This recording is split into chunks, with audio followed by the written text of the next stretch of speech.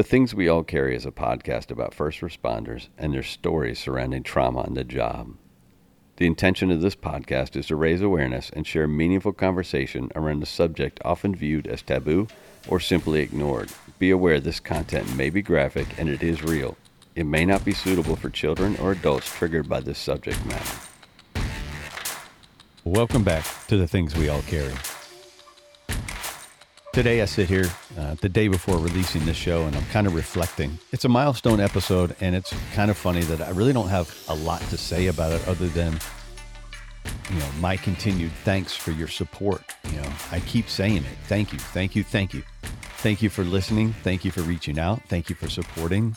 And thanks for sticking with me. This is episode 100 and I started this show a while ago. It's almost 2 years since I really started recording episodes. It's about 18 months since I released my first 5 episodes, which I did completely by accident one day. And I was learning on the fly and I put these 5 episodes out there and I thought, well, that's pretty good. I'll release those when I get around to it. And then I woke up to a text from a friend and he said, man, those episodes are great, but you got to work on some of the other stuff. And I thought to myself, what episodes? And I sent him a text back and I said, what are you talking about? He goes, oh, your stuff's out there. I found it. And, well, that's how the show started. I was still learning, still trying to figure stuff out. And all of a sudden my first 5 shows are out there and I'm getting feedback. So it was kind of a soft opening in parlance of restaurants or stores. And it grew from there. It took off. I was amazed that these people with these fascinating stories and these incidents, these traumas, these recoveries, the growth. I'm just fascinated and blown away by the fact that they wanted to and they still want to share these things with me. I'm just some dude with a microphone and I get to hear these stories that are heartbreaking at times, but they kind of rebuild my belief in this human race because I listen to it and I listen to how these people persevered and overcame and how they stick to it and they come out of the other side of all of this more determined and more eager for life. And I applaud each and every one of them. I'm not able to keep in touch with everybody because it's so daunting to think of it that way. Every once in a while I reach out, to random guests and past guests and just say, just check in. I did it with Chris Monroe the other day and it was funny. He didn't have my number in his phone. He didn't know who I was at first. And then we went back and forth and it was good to hear that Chris is doing well and life is treating him well. And he's still active in the fire department and he's still seeing some shit and he's learned better ways to overcome it. And, if you haven't listened to Chris's episode, go back all the way to episode 1 and listen to Chris Monroe. I guarantee you're going to listen to it and you're going to pardon the technical aspect of it because like I said, I was learning. I had no idea what I was doing, but you're going to listen to his episode and your jaw will drop. And you'll think to yourself, the same exact thing I thought to myself. How did he get back up? Each time, how did he get back up? But the human fortitude and that desire to push forward and to stay on the face of this earth it's amazing. These people, these stories, these transformations, these recoveries, they're amazing. I keep saying that word, amazing. But that's what it is. It's nothing short of amazing. And I'm so grateful that people take a couple of hours out of their lives to sit down and get to know me for a minute and open up and share some of these darkest secrets and experiences with me and then talk about where they are now and how they are treating life and how they're celebrating life and how they're just taking it all in and they're grabbing it and running with it. And if that's the only thing that people take away from this show is live your life and live it to the fullest, then I've won. This show was won. That's exactly what I want. You turn around, you go through adversity, you pick yourself up, you dust yourself off and you get your ass back out there and you start winning at this game of life instead of letting life beat you down. I'll be honest, I'm still learning that. I have let life beat me down. I've had an active role in some of that, but some of it has also come my way, and it's hit me straight in the chin, and it stunned me, and I am making that turnaround, and I'm trying to move forward. And what did I say? One step at a time, right? It's not going to be perfect. Growth is not linear. Recovery is not linear.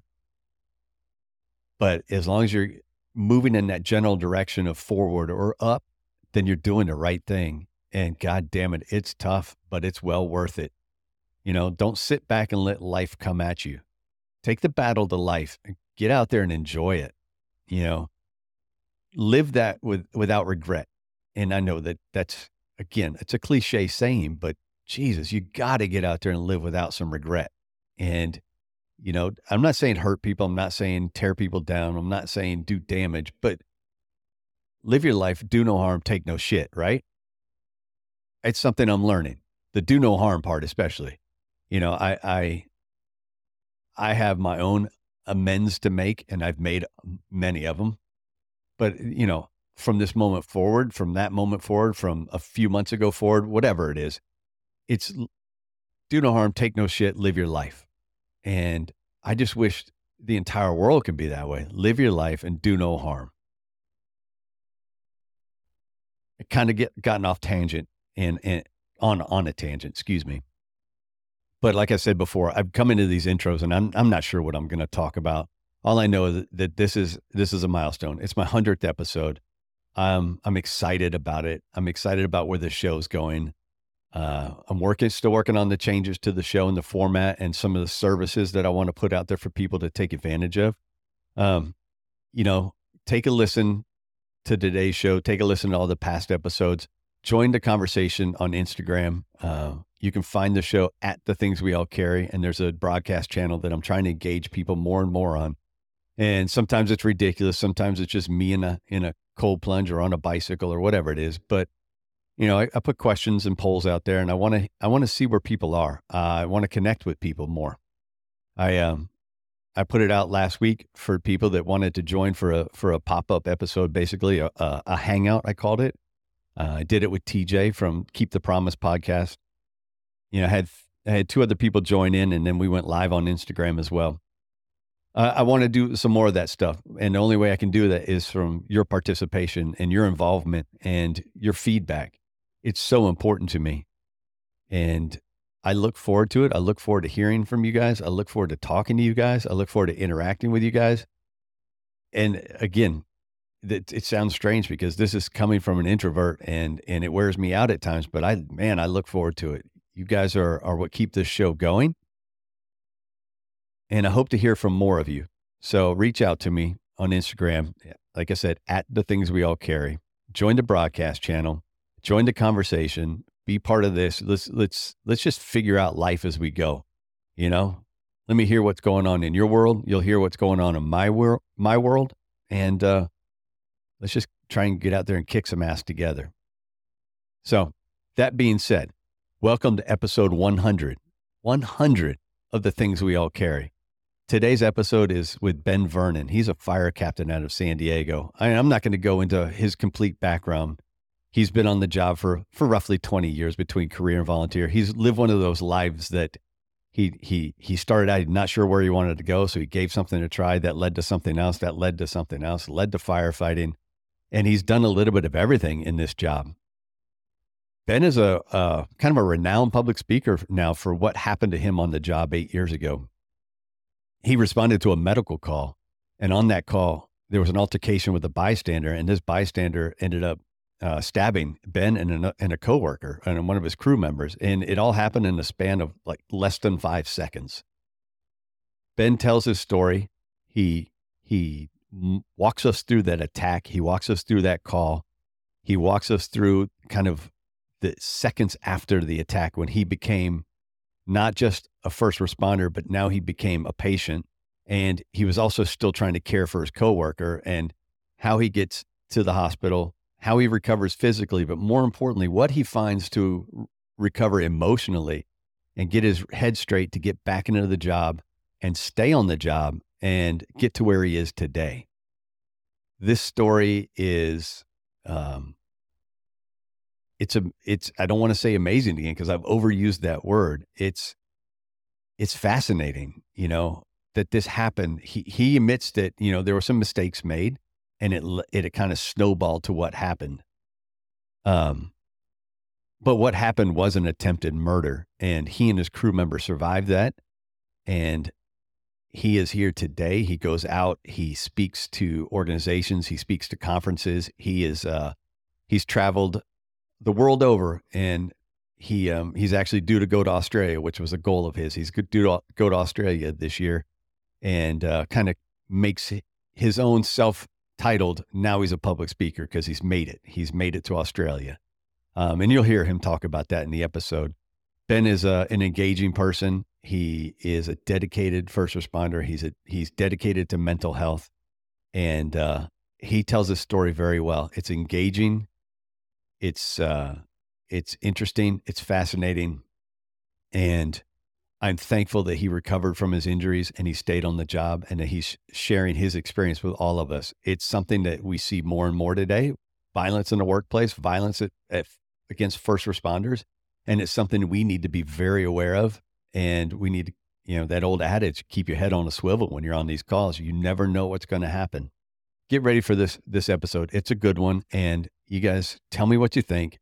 Share your thoughts. Give me your feedback. And I'll see you next week on episode 101. But for now, sit back and enjoy episode 100 with Ben Vernon. A quick reminder to please help us build a community which not only recognizes, but supports each other through the struggles and recovery. Reach out through Instagram at The Things We All Carry, or email my story at thethingsweallcarry.com to offer support and share your story. Please remember to leave a review on iTunes and give a shout out to any first responder you know, love, or care about. Y'all enjoy the show.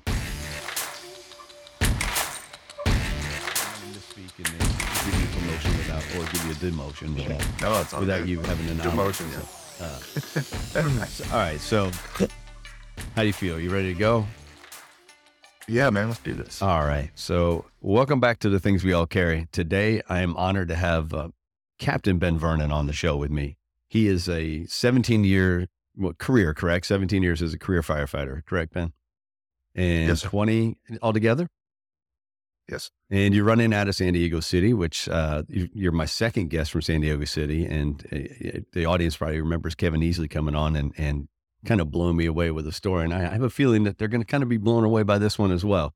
You have a different angle, and it's one that I think is more of a concern than ever before, I think, in the fire service. And we'll get to that part of the story as we start to tell it. But first, good morning. Welcome to the show, and happy holidays, sir. Yeah, thank you. Good morning to you, and happy holidays to you. How was your Christmas? It was good. And you and I were just talking. I want to give the audience a word of warning that you're going to hear some coughs and probably some voice breaks. We're both getting over colds. I just got my voice back, and you can probably still hear it. I sound like I'm down from a 2-pack a day smoker to about a half a pack a day. So at least I'm not cracking like a teenager. That's the way it was right before Christmas. So we're both kind of under the weather or recovering from being under the weather. So if you guys hear some coughs or some throat clearings, we apologize, but I'll give you that warning up in advance. That way I don't have to hit the mute button too often today. Just like that. On cue. I hope I don't. So I have a bag of Valley Ranchers beside me so I can keep my throat from acting up. So we'll start with music. And I told you, I gave you a little warning. I gave you about a 5-minute warning on this one. What was the last song you heard, sir? So I commute about an hour to work. So I've become a huge Pandora fan. And right now I've been enjoying, Fleetwood Mac radio. So just listening to Pink Floyd and Fleetwood Mac and, just every band from that era has been should put me in a good mood when I get to work, Yeah. I vacillate between using my hour commute for music or for just peace and quiet. And it comes and goes. So I I either don't listen to anything or I have some music on in the background. So I understand that taking advantage of a commute to kind of center yourself. That and I've become a huge podcast and audiobook fan, and that I've turned that hour commute both to work and back just into my own little Zen place, to just lose myself in podcasts and audiobooks, which I just absolutely love. So You make it for a captive audience. And so that's perfect. yeah, exactly. And I started listening to a really good podcast, and then I park at the fire station, and instead of going in to give my relief, I'm in the parking lot, listening to some story or a chapter or something. And, a captain comes out, it's knocking on the window like, "Hey man, are you going to relieve me or what?" I'm like, "Oh, sorry. Yeah. Yeah. How long have I been in the parking lot?" So In a minute, let me do what I have to do. yeah, exactly. You get some overtime, relax, right? Yeah, exactly. Yeah. Speaking of overtime, I know you're coming off of 96 straight. So it's been a hell of a run for you. Yeah. Our department, I know this is nationwide, so I won't complain, but we were short staffed for so long. We call them mandatories, where you get forced to work. You guys call them the same thing? Oh yeah. Mando days. Yeah. So, I mean, we've gone ups and downs, but the Mandos have just been atrocious over the last 10 years. They're slowing down a little bit, to where you get Mandoed once a week and you're like, "Oh, this is great." Versus 2, 3, 4 times in a week was just, it was way too much. So when you're doing your mandatory days, are you doing 24s at a time, or is it breaking up into 12s, or what's the deal? So they made a new rule. They made a new rule that we can't work more than 96 hours in a row. Well, that's nice of them. Because, right? Yeah, I laughed a little bit. I'm like, okay, the damage was done 2 days ago, but all right, let's go with 96. But yeah, so we can't get more than 96 in a row forced. But yeah, that's it makes, and you have what, 4 off now, or what are you doing? I'm off today. I go back tomorrow. So no, not even 4. You get 24 off to go right back to it. Yeah, we do every other day 4 times, and then we get 6 days off in a row, and then we do every other day 4 times, and we get 4 in a row. So we end up working, it's supposed to be 10 shifts a month with a week's vacation every month, which is just amazing. But this last 6 day, I ended up working every day. Not some of them on my own choice, but some were not. So yeah, I mean, you have this little side gig or side hustle, whatever you want to call it, that you never expected to have. Yeah. You're a public speaker, and that's a full-time job in itself, correct?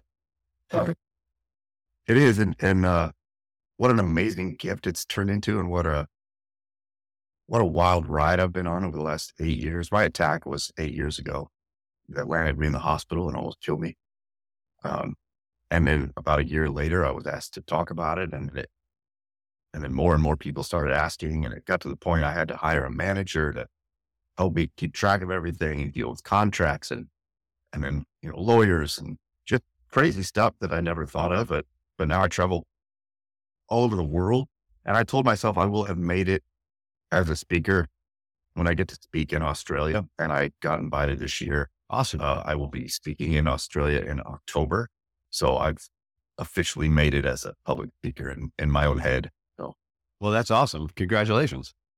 Yeah, thanks, man. I'm pretty excited. So let's get down to the basics about you as a person. Where'd you grow up? Yes, sir. Santa Clarita by Magic Mountain, north of LA, about an hour north of downtown city. I lived in LA County, went to school there, did pretty well at high school. So I was looking at universities. I shopped around, and UC San Diego really just flipped every switch for me. I was like, that is where I want to go to school. I went down to UC San Diego, and my first year there, the weather, LA is amazing, right? Southern California, but San Diego was just next level. And I knew my freshman year of college, I'm like, I am never leaving San Diego. Like, this has got to be my home. So I went to school, I got my degree, and then I really didn't know what to do with my life. I was kind of lost. Played Division I volleyball at UCSD, and we got a math degree. I was a bachelor's in mathematics.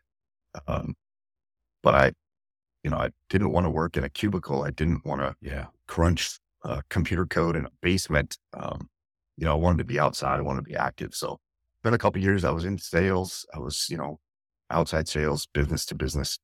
I hated every minute of it. I vomited in the shower every morning because I had quotas and right, like real world stuff, like a real job with real consequences.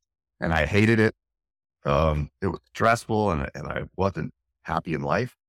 So on the weekends, I would rock climb, skydive, scuba dive, like anything to get the rush, to be outside and push myself to the limits. So extreme sports was my thing. Well, a buddy of mine who I played volleyball with, guy Donnie,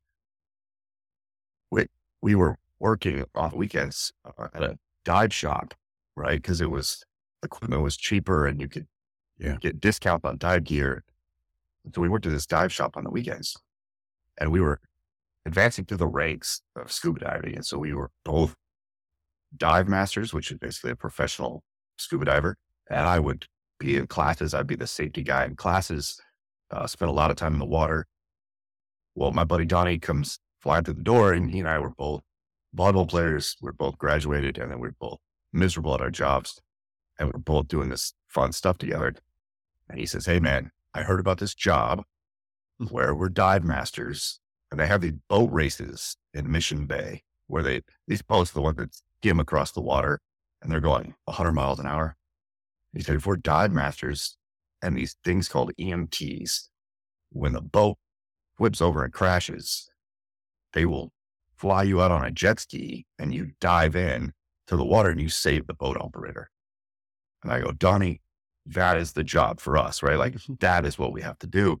I go, "But what's an EMT?" And he goes, "I don't know, but I signed up. I'm in class on Monday." And it was like Friday. And so I called my boss. I quit my job immediately. No 2-week notice. I just quit my job, enrolled in EMT class and started on a Monday and just introduced to this world of rescue and saving lives.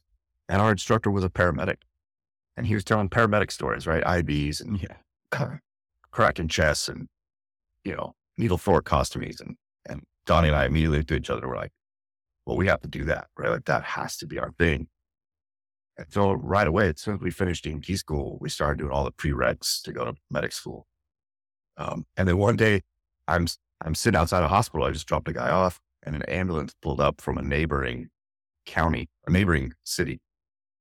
And this ambulance pulled up and a guy jumps out and he's wearing turnout bunker pants. And I'm like, "Hey, man, what are you? Like, who are you?" He goes, "Well, I'm a paramedic and I'm a firefighter." I go, "Oh my God, like that's a thing, like you do paramedicine and firefighting?" I'm like, "I'm in, like I got to do that." So started, going to medic school, but I'm also taking fire science classes, working on that route. And then in the fire academy, they brought in the hazmat team and these guys pulled up in this hazmat rig and they jump out, they're in their level A suits. And I'm like, "Who are you? Like, what is that?" And they go, "We're paramedics, we're firefighters, and we're hazmat. We do level A entries." And I'm like, "Oh my God, I have to do that." So my whole career is just finding the next coolest thing and then going and doing that, So I joined the hazmat team. That got me on our youth art team. We have 28 federal teams in the United States. San Diego has Task Force 8, California Task Force 8. As well as the hazmat guy, I got on that team. And then they said, "Well, you have to go through all the rescue classes." And so I did all the rescue classes and that made me eligible for our technical rescue team. And so 8 years into my career, I'm on 3 special teams and I was able to bid for a spot on our heavy rescue, which is downtown in the heart of San Diego, right by Petco Park. The engine, so there's 2 crews, an engine 4, and then there was rescue 4, which is now called USAR, but both crews, and then you would rotate. So we do like 2 shifts on the pump and then 2 shifts on rescue. But 8 years into my career, I'm on 3 special teams, but I'm now stationed downtown, big city fire department, on the hazmat team, on the rescue team. And I'm telling you, man, my ego was, it would not have fit in this room. No, of course not. I was the most badass firefighter the world had ever seen. I was so full of myself. So So what was family like growing up? But nuclear family, what was it? Mom and dad married, divorced? What did you experience growing up as a kid? Yeah, I mean, if you're familiar with ACEs scores at all, Oh, my yeah. ACEs score I was a 0. Okay. My parents are happily married still. They raised me and my sister, my little sister. My dad is a preacher. He's now the fire chaplain for Mesa, Arizona. Okay. And my mom was a high school teacher and art teacher. So, I grew up in a very loving home, and life was good. I was the first firefighter in our family. Everybody else is teachers or preachers. So I was the first to break that mold and become a firefighter. Yeah. So I mean, an ACEs score of 0 is, I'll be honest, it's probably pretty rare in the fire department, to be brutally honest.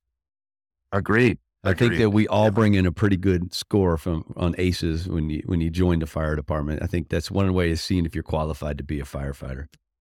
Yeah. I've actually, we can talk about this later, but I want to work with Lexipol, and I'm in talks with them. Okay. Send out a massive study on what ACEs scores are in the fire service. I think you're right. I think we are higher than the national average, but I would like to find out for sure what our scores are. I think it'd be interesting study.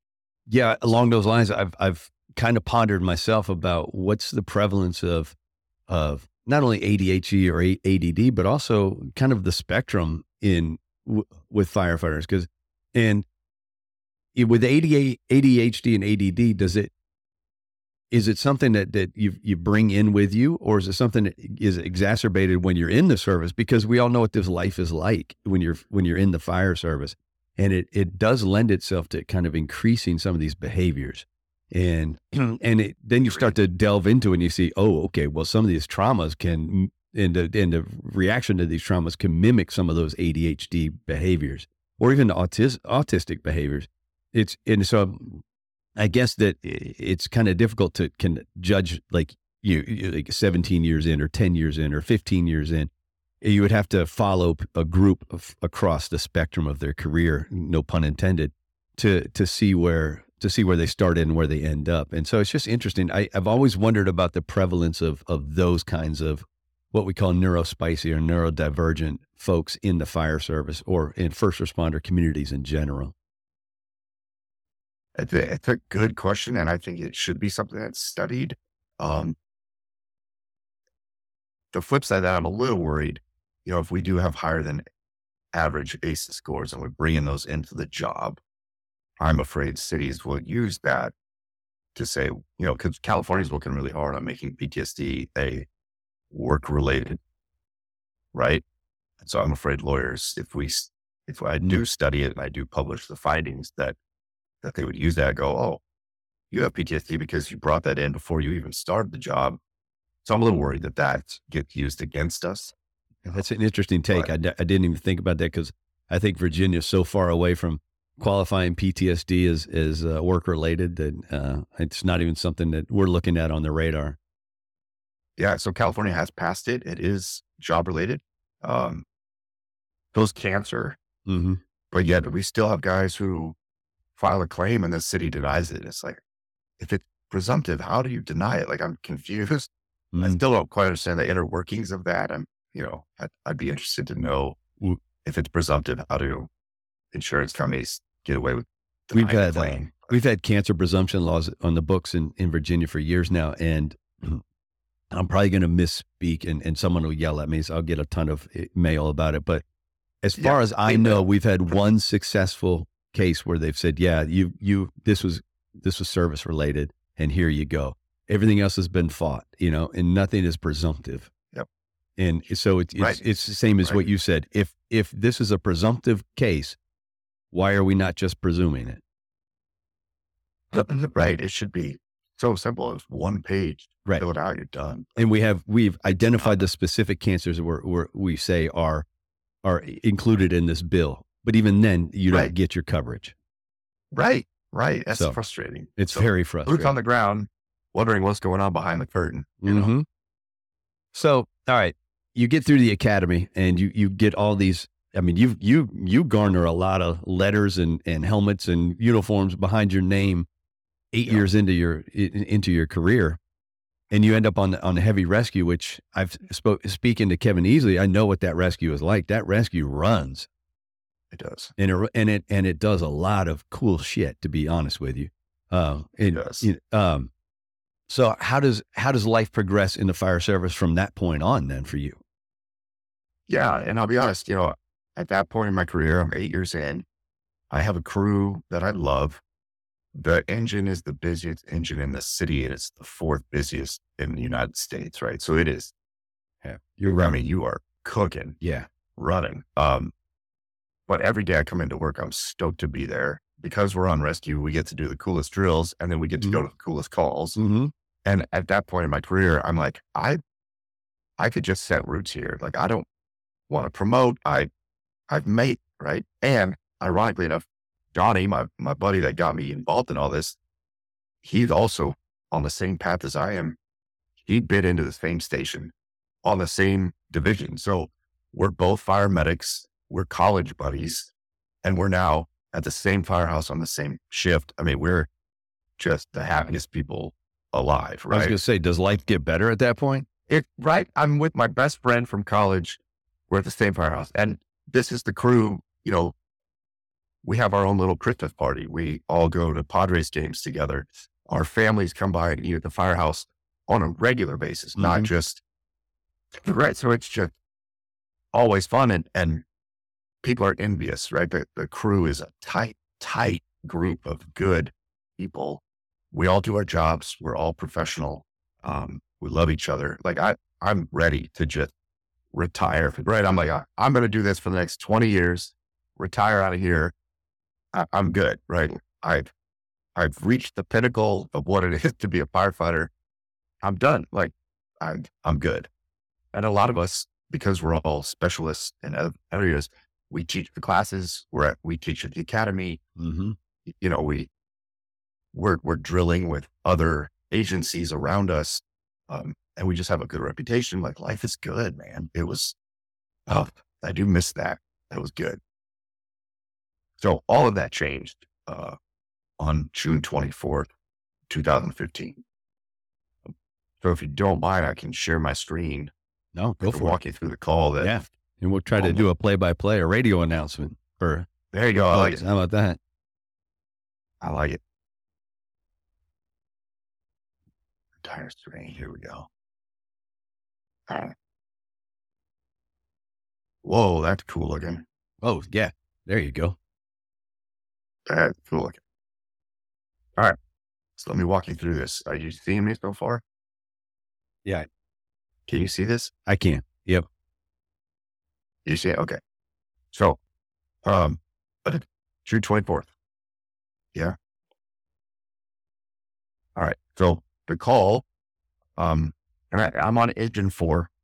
Donnie is on the rescue that day. So it's my turn to be in the barrel, right? We get crushed. We're averaging 25 to 30 calls a shift on engine 4. Yeah. So this is a Wednesday. It's 4 p.m. and showing you the picture so we can talk to the people who are listening. There's a guy in a white t-shirt. He's sitting on a park bench at the trolley stop downtown. So this is maybe 3 or 4 blocks from from Petco Stadium. So that's in the heart of everything. It's in the heart of everything. This is 12th and Market. So this is right in the heart of downtown. This is about 4 blocks from our station because we're right next to Petco Park. Okay. So the gentleman in the white t-shirt, he is drunk. He's homeless, and he is, he's too drunk. He's fallen all over himself. The gentleman you see with the badges, they look like cops. They are trolley security dogs. Okay. So yeah, I was going to ask if they were cops. They're most definitely not cops then. They're not. And one of the mistakes, I made a lot of mistakes, but one of the mistakes is we called these guys trolley cops. And I think subconsciously I gave them a lot of credit for everything they wear in their belt, right? They've got the utility belt. They've got guns, pepper spray, batons, handcuffs. They got everything they need. What I didn't know until much later, until the trial and I got to meet these guys, but they don't have any training. Yeah. So they're essentially mall security guards, right? And I didn't know that. The gentleman you see in the black t-shirt, this is the guy that tries to kill me. Okay. So he's the one kneeling in front of the gentleman in the white t-shirt. Correct. And so what happened is the guy in the white shirt, our patient, is falling all over himself. And the guy in the black t-shirt, also homeless, doesn't know the guy. And the trolley guys all see this guy like falling all over himself. Like he's almost fallen onto the tracks a couple times, right? Like he is hammered. And so everybody descends on him at the same time. And the problem with that is that everybody wants to help, but nobody's working together. Right. And so the issue is the guy in white t-shirt is belligerent. He's argumentative and he's not cooperating. And then the security guards aren't working well with the bystander and they're arguing with him, trying to get him out of the way so they can do an assessment. So they knew he was another of the homeless guys in the area. Correct. Had they had experience with him? No, but I found out later, San Diego PD, and we have a harbor police department because of the water. Mm-hmm. They had interactions with the bystander and they knew he was bad news, right? Like this dude was a ticking time bomb, really. So the problem is the call is progressing. They're trying to do assessments. Nobody's working together and the call is escalating. People are getting really pissed off at each other. Mm-hmm. So everybody's getting pissed off at the drunk guy. Trolley guys are getting pissed off at the bystander. Bystander's getting pissed off that, nobody wants him there. Right. And it's coming to a boiling point where blood is starting to boil and it's almost about to come to a fist fight. And this is all happening before we arrive. So we don't know that. And so we're rolling up to this call and we don't realize that it's a volcano, right? Yeah. Ready You to have no blow. idea. Right. Now I have this picture because, the city, this is a really wide curve where pedestrians and trolley riders are intermixing. Mm-hmm. So the city put up this 3-foot railing to separate the curb so that your trolley riders and your pedestrians, can move smoothly without really running into each other. And I show this picture because the fight starts on the trolley side and it spills over this railing. And I jump over the railing to break up a fight. Okay. Well, the fight comes my way. And all of a sudden, the bystander is like ready to come at me. And I realize I'm in a bad spot and I try to back up and I run into that railing and it traps me. Yeah.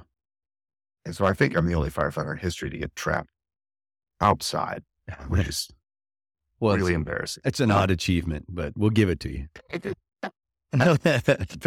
I'll take it. So entry 4, we're rolling up now. Like you guys, we usually park right in front of our call, all of our gear's there, et cetera, right? But the trolley tracks take up the whole street. So we have to park a block away. Now, the thing about this picture is you see our engine rolling in, my window's down, and from a block away, I can see my patient yelling and I see him standing. And even though I can see he's wobbly on his feet, I did his airway breathing and circulation from my seat in the rig. Right. So complacency is kind of another trap I fell into on this. I'm rolling. This is our 10th call of the day and our 3rd time at this trolley stop on this day. Yeah. So I've already been here twice. This is not my 3rd time. I'm complacent. I've run this call so many times that I'm doing my ABCs from the cab. Right. So, one of the security guards walked up and as I'm grabbing my gear, he gives me a turnover and he goes, "Hey, we got a drunk guy," but he does not give us a turnover of, and by the way, we've been dealing with a bystander and this thing's about to come to blows. Like, we're really glad you're here. Like, we don't get any of that. Yeah, you have no So- idea what the additional gentleman is doing. You don't even know he's part of the incident. Exactly. So we grab our gear and we walk the full block, this massive city block to get to our patient. And we arrive. There are 5 security guards with guns and 4 professional firefighters. There's 9 of us, Mm-hmm. right? And we do what everyone does. We make our little bubble. Mm-hmm. And my partner jumps in and starts doing an assessment on the drunk guy.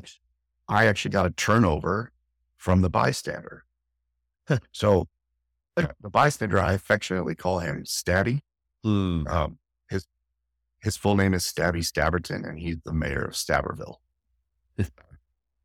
So Stabby gives me a turnover, and I mean, we've all done this, right? I placate him. I listen. Mm-hmm. I'm very polite. I go, hey, okay, great. And he gives me a bunch of information I don't need. Mhm. It's not relevant. It's useless information. But I play the game and I listen for about 30 seconds. And I go, hey man, thank you. Like, wow. That was very helpful. I appreciate everything you're telling me. I'll take over from here. And he says, okay. He grabs his backpack and he walks away, and he walks out of the scene. He walked behind me. Right. And so I now turn all my attention to my paper. Of Right? course. It's like, okay, here we go. Like, I'm going to do my assessment, take his vitals, get on the radio, talk to the hospital, like, package this guy up. So when the ambulance shows, this is going to be the easiest transport for them. Right.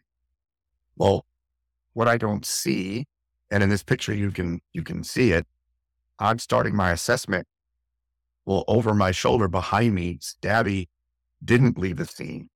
He walked around and was standing behind me, and he kind of re-engaged with the trolley security guards. Mm-hmm.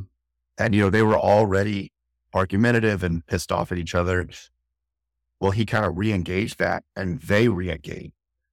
And so now the call that was a volcano is back to a boiling point, Mm-hmm. right?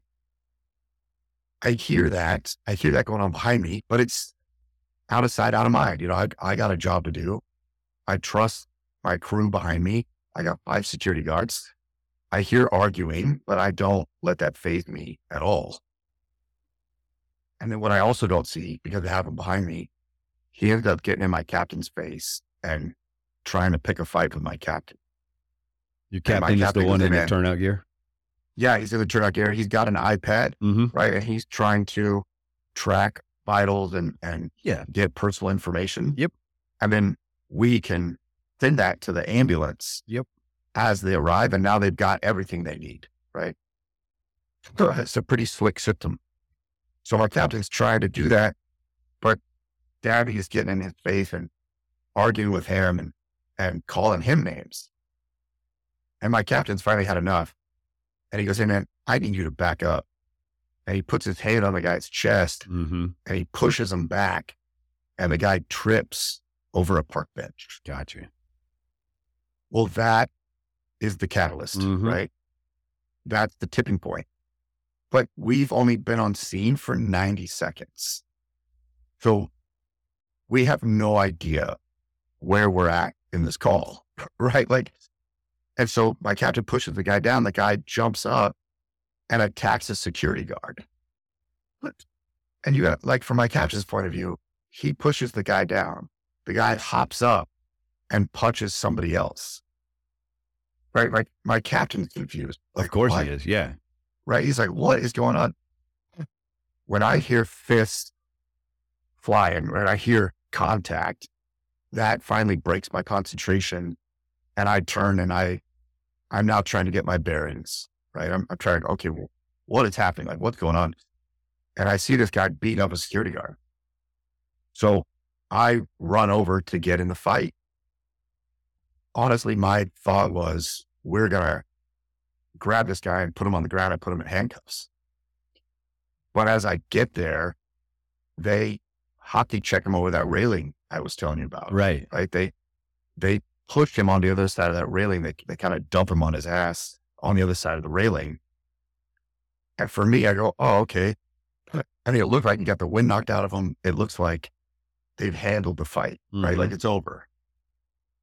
But it's not. He rolled on his feet. And of the 9 of us, right? 5 security guards, 4 firefighters, there's 1 security guard on the other side of the railing. So he is all by himself. Yeah. He's on the island. He's about to get jacked up. Yes. So in that split second, Daddy rolls onto his feet, and then he kind of locks eyes with that one poor guy who's by himself. And he just starts throttling the guy, right? I mean, he just beating the shit out of him. And I go, oh no, I got to save the security guard. I'm in rescue mode. We're rescuers. We're not fighters. We don't, you know what I mean? I don't have anything on my tool belt for pain, compliance. I have no pepper spray. I have nothing. But my mindset is I got to rescue the guy. So I jump over the railing and I dive between these 2 guys and I wedge my body between them.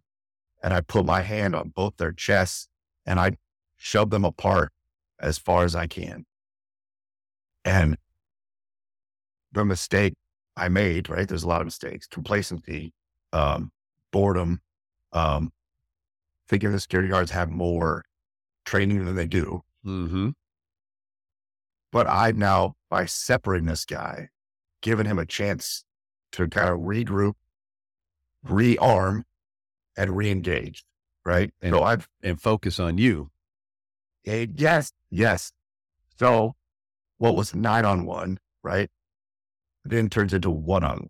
So now this is video. You see my hands. I'm trying to talk this guy and go, hey, what is going on? If you watch his right hand, as he is moving in my direction, he is reaching for a knife. The security guards are pepper spraying him from about he's got it on his right away. hip or something, correct? He does. Yep. But the security guards are pepper spraying from too far away. And now you can see it's just me and him. And now I'm on the island. Yeah. And I'm like, oh, yeah. Like I know immediately, like, this guy means business. And so I just try to back up. And that is a knife going into my belly. So he hit you right on the flank, right? Left flank? Right on the flank. Yep. Missed my kidney. That's what I was going to ask. Yeah. But this shot right above my belt, severed a nerve in my back. I have no feeling in my lower back. But honestly, I tell people, you have to lose feeling anywhere in your body. That is the perfect spot because it doesn't affect my life in any way, So he hits me here and then he pulled the knife out and gets me right behind my shoulder, right behind my left arm in my chest. And this one broke a rib and punctured my lung. So this is a kill shot, right? Yeah. So I'll just show you. So then he pulls the knife out and he goes for my head. And here's what I've learned. And it was almost 2 years after this event.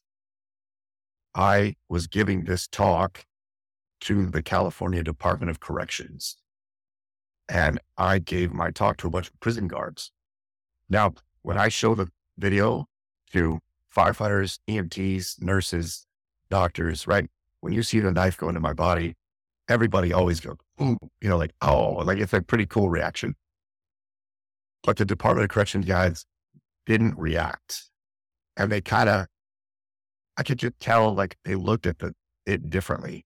And I noticed, but I didn't say anything. I kept going with my talk. Well, when the talk was over, the corrections officers came up to me and they said, hey, man, we're going to show you a video. And I said, okay, what do you got?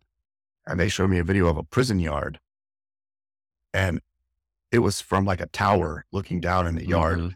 And there are prisoners who are lifting weights and some are jogging and some are playing handball.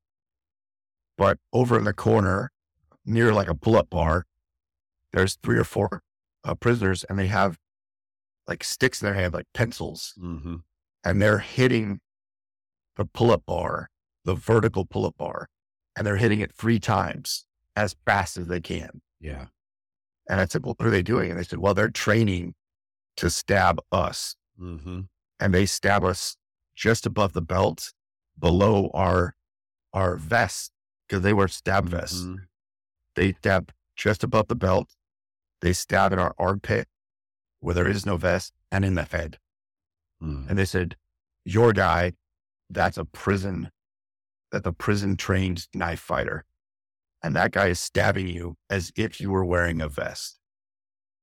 And that's true. He was a felon. This guy was a previous felon who'd spent hard time in prison. And so that just sent chills up my spine. I was like, holy shit. Like, yeah, I went up against a prison trained knife fighter and he stabbed me as if I was wearing a vest. Like, how crazy is that? Mm. Now, the reason I got so lucky is, I didn't see the knife. He kept it hidden, and he came up chest to chest with me and then swung and hit me from behind. And I remember as we're fighting, I'm like, man, you fight like a weirdo. Like, this is not, I've never gone toe to toe with somebody and then tried to punch them in the back of the head right from the front. Do you know what I mean? I was like, Yeah. What are you doing? And so I never saw the knife. Well, when he stuck it in my chest, I didn't feel anything, but when he pulled the knife out, all the air in my lung went out sideways. Yeah. It knocked the wind out of me and I doubled over. Mm-hmm. And when I doubled over, he tried to stick me in the head and he missed. And so it was just pure luck, by the grace of God, that he did not stick me in the side of the head, because I'd be dead, right? That would have been absent that move of doubling over, you would have a knife in your skull. In my skull. Exactly. So, that was my fight. Right. And I didn't show you the fight in real speed. The whole thing, less than 3 seconds. Jeez. So my partner, Alex, he didn't see the knife either, but he saw the guy punching me. And in the fire service, we have 2 moves. We talk or we tackle. Mm-hmm. I tried talking. Yep. Alex went for the tackle. So Alex dove on top of the guy, just landed on top of him, laid on top of him. But the guy still had the knife in his hand. Yeah. So he stuck Alex and stabbed Alex 3 times, all all in the upper back. Well, he got me and Alex combined less than 3 seconds. So he stabbed 2 guys a total of 5 times in less than 3 seconds. Mm. So it was lightning fast. Yeah. And you're coming from a standpoint where you're not trained to deal with that. So you right. I mean, other than being injured, you're just absolutely stunned. Yes. Just, the fight was over before I even knew it had started. Right. They had already dogpiled him and got the knife out of his hand by the time I started realizing the damage. So I started feeling warm liquid running down my back, and then suddenly I couldn't take a full breath of air. Right. And I was like, so my brain, I'm trying to do the math of like, weird way he punched me, warm liquid, can't breathe. Mm-hmm. And then I felt the knife go through my hair as he glanced off the top of my head. And so then I was like, oh shit, that was a knife in his head. Like, oh my God, I've been stabbed. And by then, it's fight's over. There was, everybody already had him, pinned down and put him in handcuffs. And then I'm like, oh my God, like I'm in trouble. Right? Yeah. I'm in real trouble. Now I'm a patient. Yeah. Yeah. So we called for a Hail Mary. Our code for trouble is cover now. Okay. And when you get on the radio and you'll cover now, that is, Mayday. Like we use Mayday on fires. We use cover now on medical aids. So cover now was the call. And it was like 2 firefighters have been stabbed, right? Like send the cavalry, like send everybody. And so that happened, our department descended on us. Cops came out of every corner. I mean, it was amazing, right? The response. San Diego Fire and San Diego P have a great relationship, and I hope never to ruin that. We really take care of each other, and what we call cover now, man. I mean, they came in full force. Um, so that was a bad day. I got rushed to the hospital, and I had a pneumothorax. So I had air and blood in my chest cavity. It was collapsing my lung. They had to do a chest tube um, to pull all the air and blood out of my cavity to let my lung expand. Um, Brother, the most painful thing I've ever experienced in my life. Like, holy shit, that was rough. They had to do while I was awake. Mm-hmm. I mean, they give you a little bit of local anesthetic, but that tube is rubbing across the surface of your lungs. Like, it was just, whew, it was rough. But Yeah, they at got least all the the stab blood wound out. came quick and unknowingly, basically. Yeah. Yeah, this Yeah. chest tube, you know it and you feel every bit of it. And it's coming, and it's coming, and yeah, I had time to dwell on it. But that was rough. But they gave me the chest tube and reinflated my lung, and then, pain meds kicked in, and I was out cold. Woke up in the recovery room. Alex, got rushed to the hospital as well. His wound, not as life-threatening, but to me, way more painful because the last stab, he stabbed him kind of in the trap from the back, but then he opened him up. He rooted the knife around to create a big cavity. And so he had to flush it and wash it out and pack the wound every day for weeks until the wound closed from the inside out. So I think Alex got it way worse than I did. But yeah, I mean, both, let's be honest, both are miserable. None of us want either of those things to happen. Agree. How long's your recovery? Well, that's the trick, right? They kept the tube. I was in the hospital for 3 days. Mm-hmm. They pulled the tube. They said, all right, look, physically, we can't do anything about the severed nerve in your back, but that won't prevent you from going back to work. Go home for about 3 weeks. Let your lung heal.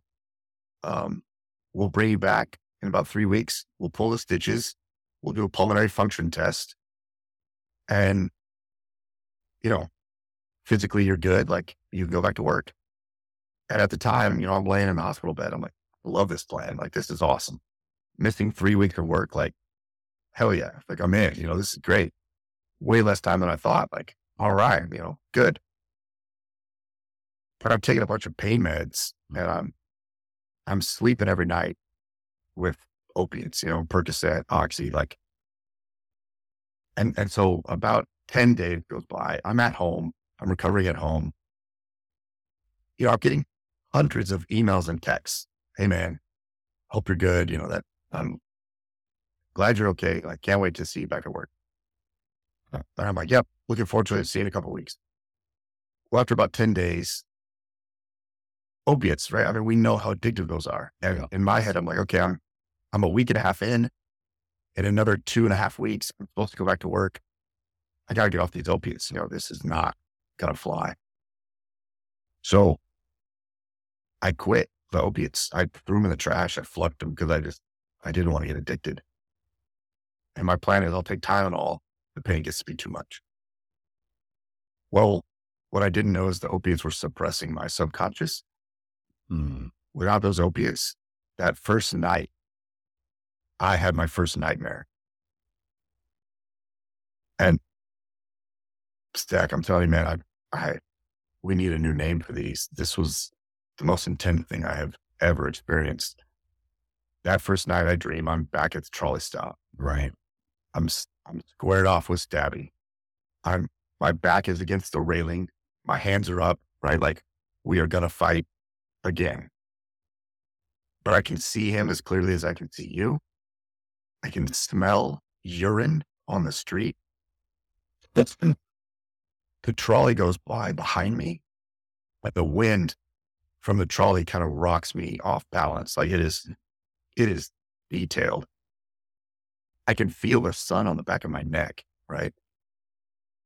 Well, he comes at me and he stabs me in the back. But this time I captured his hand and I kept it in my back so he couldn't get me in the chest. And I grabbed him with my other hand. I grabbed him by his ear and then I swept his legs and I threw him on the ground and I climbed on top of him and I start cracking his head in the pavement. Mm. And I made the decision. I didn't want to kill him, but I wanted to take the fight out of him because I didn't want to stab me again. So I cracked him a couple times on the pavement, like loud cracks, and it worked. He lets go of the knife. It's still in my back. I didn't feel it in my back, but he lets go and he kind of lays out. And I'm like, all right, good. It's my turn now. And I decide the best way I'm going to hurt him is I'm going to bite off his face. And so while I'm holding both ears, I take my teeth into his orbit and I bite as deep and as hard as I can, and the bottom of my teeth catch on the underside of his skull. Yeah. And I remember in my dream, I'm like, I'm not strong enough to bite through skull. Mm-hmm. So I back up a little bit until I feel just his eyebrow. And I can feel his eyebrow tickling my tongue. And when I know I've got them just meat, I bite through and blood squirts in my mouth. And I can taste the blood. And then I rip off a piece of his face and I spit it out. Mm. And he's screaming, but it's not enough. Right? I didn't cause him enough pain. And so I put my thumbs on his eyeballs and I just shove them into his eye sockets. And I gouge out his eyes and his eyeballs rupture in my hands. And I can feel my thumb going through brain matter, right? And he's really screaming. And then I'm screaming back at him. I'm taunting him. But that wakes me up. And I sit straight up in bed and my thumbs are in his eye sockets, right? Like I'm sitting up like I'm trying to rip off his face. I can taste blood in my mouth. I am soaked in sweat. Mm-hmm. My eyes are dilated. My blood pressure's, 150, 180, like just pounded, right? And my heart rate is 150 and I'm screaming. I wake up screaming and I'm going, ah, and soaked in sweat. I go dilated. I taste blood in my mouth. Like I've just murdered this guy. Right. I can't go back to sleep after that, right? You don't just turn over and lay back down. My bed is a swimming pool from sweat. My poor wife is laying next to me and she's pretending to be asleep. She's like, Jesus. So I go downstairs, I sit in the dark, I drink water. I just try to bring my vitals within normal limits, right? Just try to reset. Well, that's my night. And then I watch the sun come up. I watch TV all day. I wait for the sun to go down. And I remember thinking that first night, this is normal. I should have been expecting this. I should have been ready for this. But, gnarly event, gnarly nightmare, like, duh, that was dumb. Well, the second night I go, okay, take two, and now I'm pretty damn tired, but I'm like, let's take two. Let's go. Mm-hmm. Second night, same nightmare. Gouge his eyes out, rip his face off, wake up screaming, tasting blood in my mouth. Sit in the dark, awake for the rest of the night, drinking water, trying to bring my vitals within normal limits. And then the third night, and the fourth night, and the fifth night, 6, 7, right? Like, and then at some point, and I'm delirious at this point, I lose track, but I can't go to sleep at all because I know that as soon as I close my eyes, I'm going to wake up screaming, fighting this guy in my sleep. And very quickly, right, the physical is healing and I'm supposed to be going to get stitches out and go back to work soon. But now I'm realizing like, oh, dude, I'm in trouble, right? Like this is not like, like, I don't know what to do. And I was kind of lost, to be honest. My department didn't have, in 2015, we had nothing in place for mental health. We had no plan. We didn't have a peer support team. We didn't have anything, right? Like our health and safety was 100% on physical injuries, and cancer. So I'm kind of lost and I'm scared and I don't know what to do. Well, I showed you that video in slow motion. That's because the news went to the courthouse and they said, hey, we'd like access to the videos. And the judge said, yeah, okay. And he released these body cam footage to the media. Well, the media slowed the event down to slow motion because the fight happens too fast. Two guys get stabbed 5 times in less than 3 seconds. When you see the video in real speed, you can't see anything. It's just over so quick. So they slowed down and they played it on the news. Well, the thing I'm telling you, man, when you go through an event like that, I was replaying that fight in slow motion anyway. And then I didn't know the security guards were wearing body cams. And I didn't know the guy was standing right behind me, practically from my point of view. Yeah. And so there's my image in my head played on TV. Like, it was so surreal to see that. I was like, holy shit, that is amazing. Like, whoa. Of course, my wife sees the knife go through my hair and she just starts bawling. Of course. Well, I told you I'd gotten dozens, hundreds of emails and calls. That video got released and now people are driving to my house and they're knocking on the door and they're going, dude, are you okay? Yeah. And I realized pretty quick, they're not asking if I'm physically okay. Yeah. They're asking if I'm mentally okay. And Stack, that video, I felt like gave me this get out of jail free card, this excuse to go get mental health help. And my reputation would stay intact. Because we have the same stigma on the West Coast that you have on the East Coast, right? If you get mental health help, you're weak or you can't be trusted. Everybody walked on eggshells around you. They don't know what to, you know what I mean? They're like, oh, I don't know. All of that bullshit. I had the same. I'm like, dude, if I end up in a therapist's office, I am weak-minded. I'm lame, like, right? But now I'm like, oh, dude, I can go get help and no one will make fun of me. Right? This is a pass. Yeah. Because if anybody thinks less of me, I just show them the video and they go, okay. Exactly. Yeah, you do. I've earned the spot. Right? I got street cred now. Yeah. I got street cred. So I was like, okay, cool. I'm going to go get help. Well, I didn't know where to go and my department didn't have anything in place. So I called workers' comp and I said, hey, this is a workers' comp injury. I need mental health help. And the city was very accommodating. And they sent me to a guy who specialized in car accident victims. Oh, so that's cool.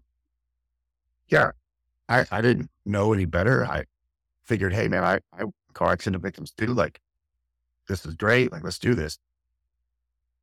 And right away, right, I can, like, the guy doesn't know what to do with me at all. I was going to say, he's as unprepared as you are. Correct.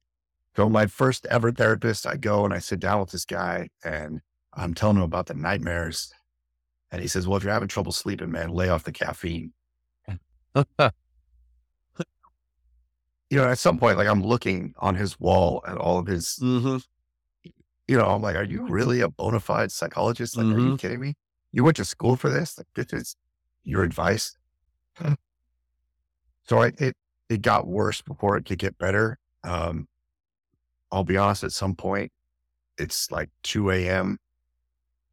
I'm trying to get mental health help. I'm getting worse. The guy isn't helping me. I haven't slept in weeks. Yeah. And I remember sitting alone in the dark on my staircase. And in my head, I said, okay, it's 2 a.m. You just got to get to 2:01. And I did. I got to 2:01, watched the clock click. And then I just had this unbelievable dread. I go, oh my God, I have to get to 2:02. Yeah, forget 3 o'clock. Right. And for the first time in my life, Stack, I understood suicide. Because the way I describe it, every one of us, when we are fully functioning and healthy, no matter how bad things are right now, you can see light at the end of the tunnel, right? There's hope. Yeah, I'm sick right now and I have a cough, but by this Saturday, it'll be gone. And then I can go ice skating with my wife or, right? Like I'm stuck at work. I've been mandoed again, but I got a camping trip, right? In 6 days, right? I can see further than the end of my nose. Right.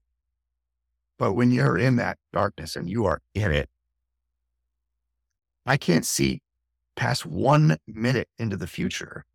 I can't see past the end of my nose. And I'm just in this world of hurt. And I remember thinking to myself, if I don't figure this out, I own a gun. Mm-hmm.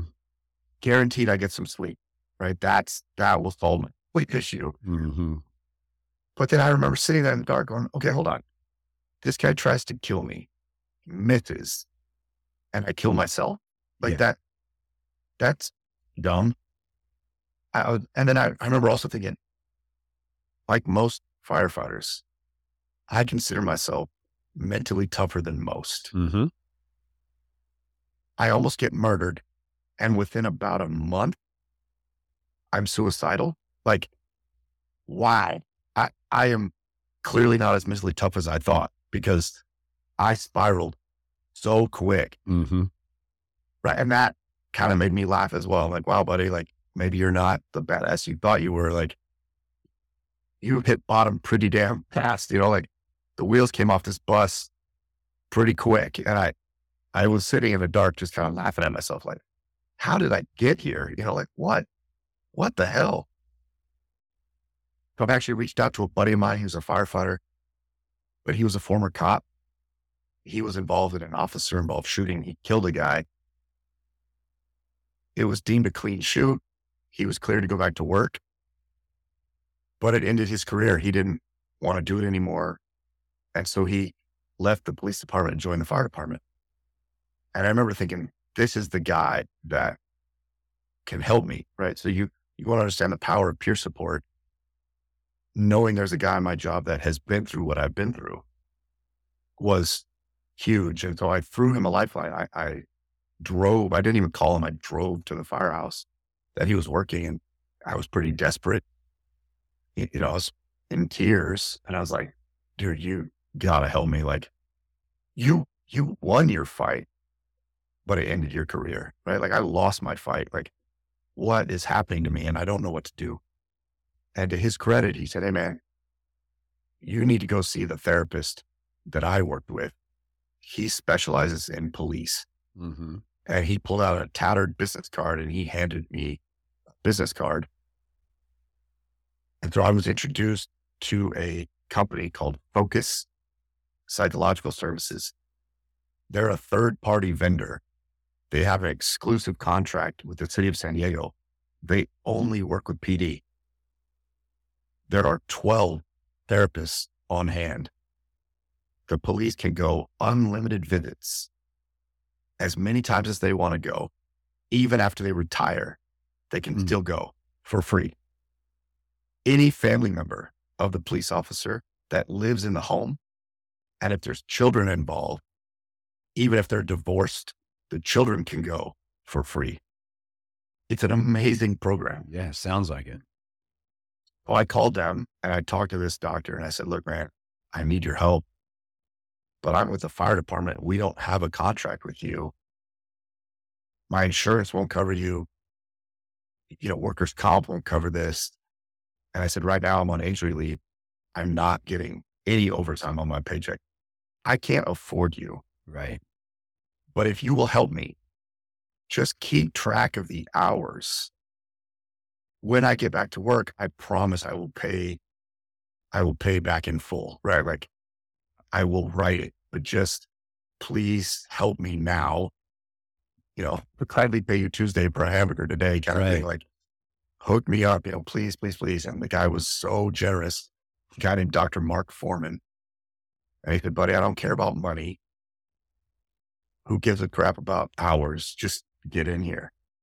And so I went down and I'd met with a psychologist. Well, Dr. Mark Foreman was former San Diego PD. So he was a cop and spoke our language, right? Like sense of humor, like all the same things fire has, PD has. Mm-hmm. And so he's talking to me on my level. He was good about not talking over my head. And we immediately started treatment. And I credit 3 people with saving my life. If my partner, Alex, hadn't jumped in and tackled that guy would have finished the job. I would be dead for sure. There's no doubt. My buddy, peer supporter, the former cop, he was my peer support, and I threw a lifeline. He caught it. To his credit, he didn't try to fix me. He just realized immediately I needed advanced level care, and he sent me to someone that he had been to, right? So someone he recommended, which is, God, that makes a lot of difference, right? When I go, hey man, go see this guy. He helped me, right? That is the highest praise you can receive. And then I credit Mark Foreman, who agreed to see me for free and basically pieced me back together. That made all the difference in the world. And so those 3 men I credit with. Yeah. It's each of those gentlemen did a triage on you without even doing a triage on you. They just saw what you needed, really. Correct. And they took action. Yeah. Correct. No questions asked, which is so rare. So rare. And I, usually when I'm talking about stabbing, watch the video, it's not an issue. But when I start talking about the people who saved my life, who went out of their way and went above and beyond, holy crap, man, I well up with tears so quick. And I'm impressed right now. I'm not crying because it usually hits me right in the feels. I can imagine. And I can understand why. Yeah. So I am truly grateful to those guys. They saved my life. So what kind of work and how long roughly did it take to get past those nightmares, to get past that time period where you were seeing this every night? Yeah. Well, so this doctor, he pulls me in, listening to my signs and symptoms. We watch the video together, right? Like he has everything he needs. He knows what's going on.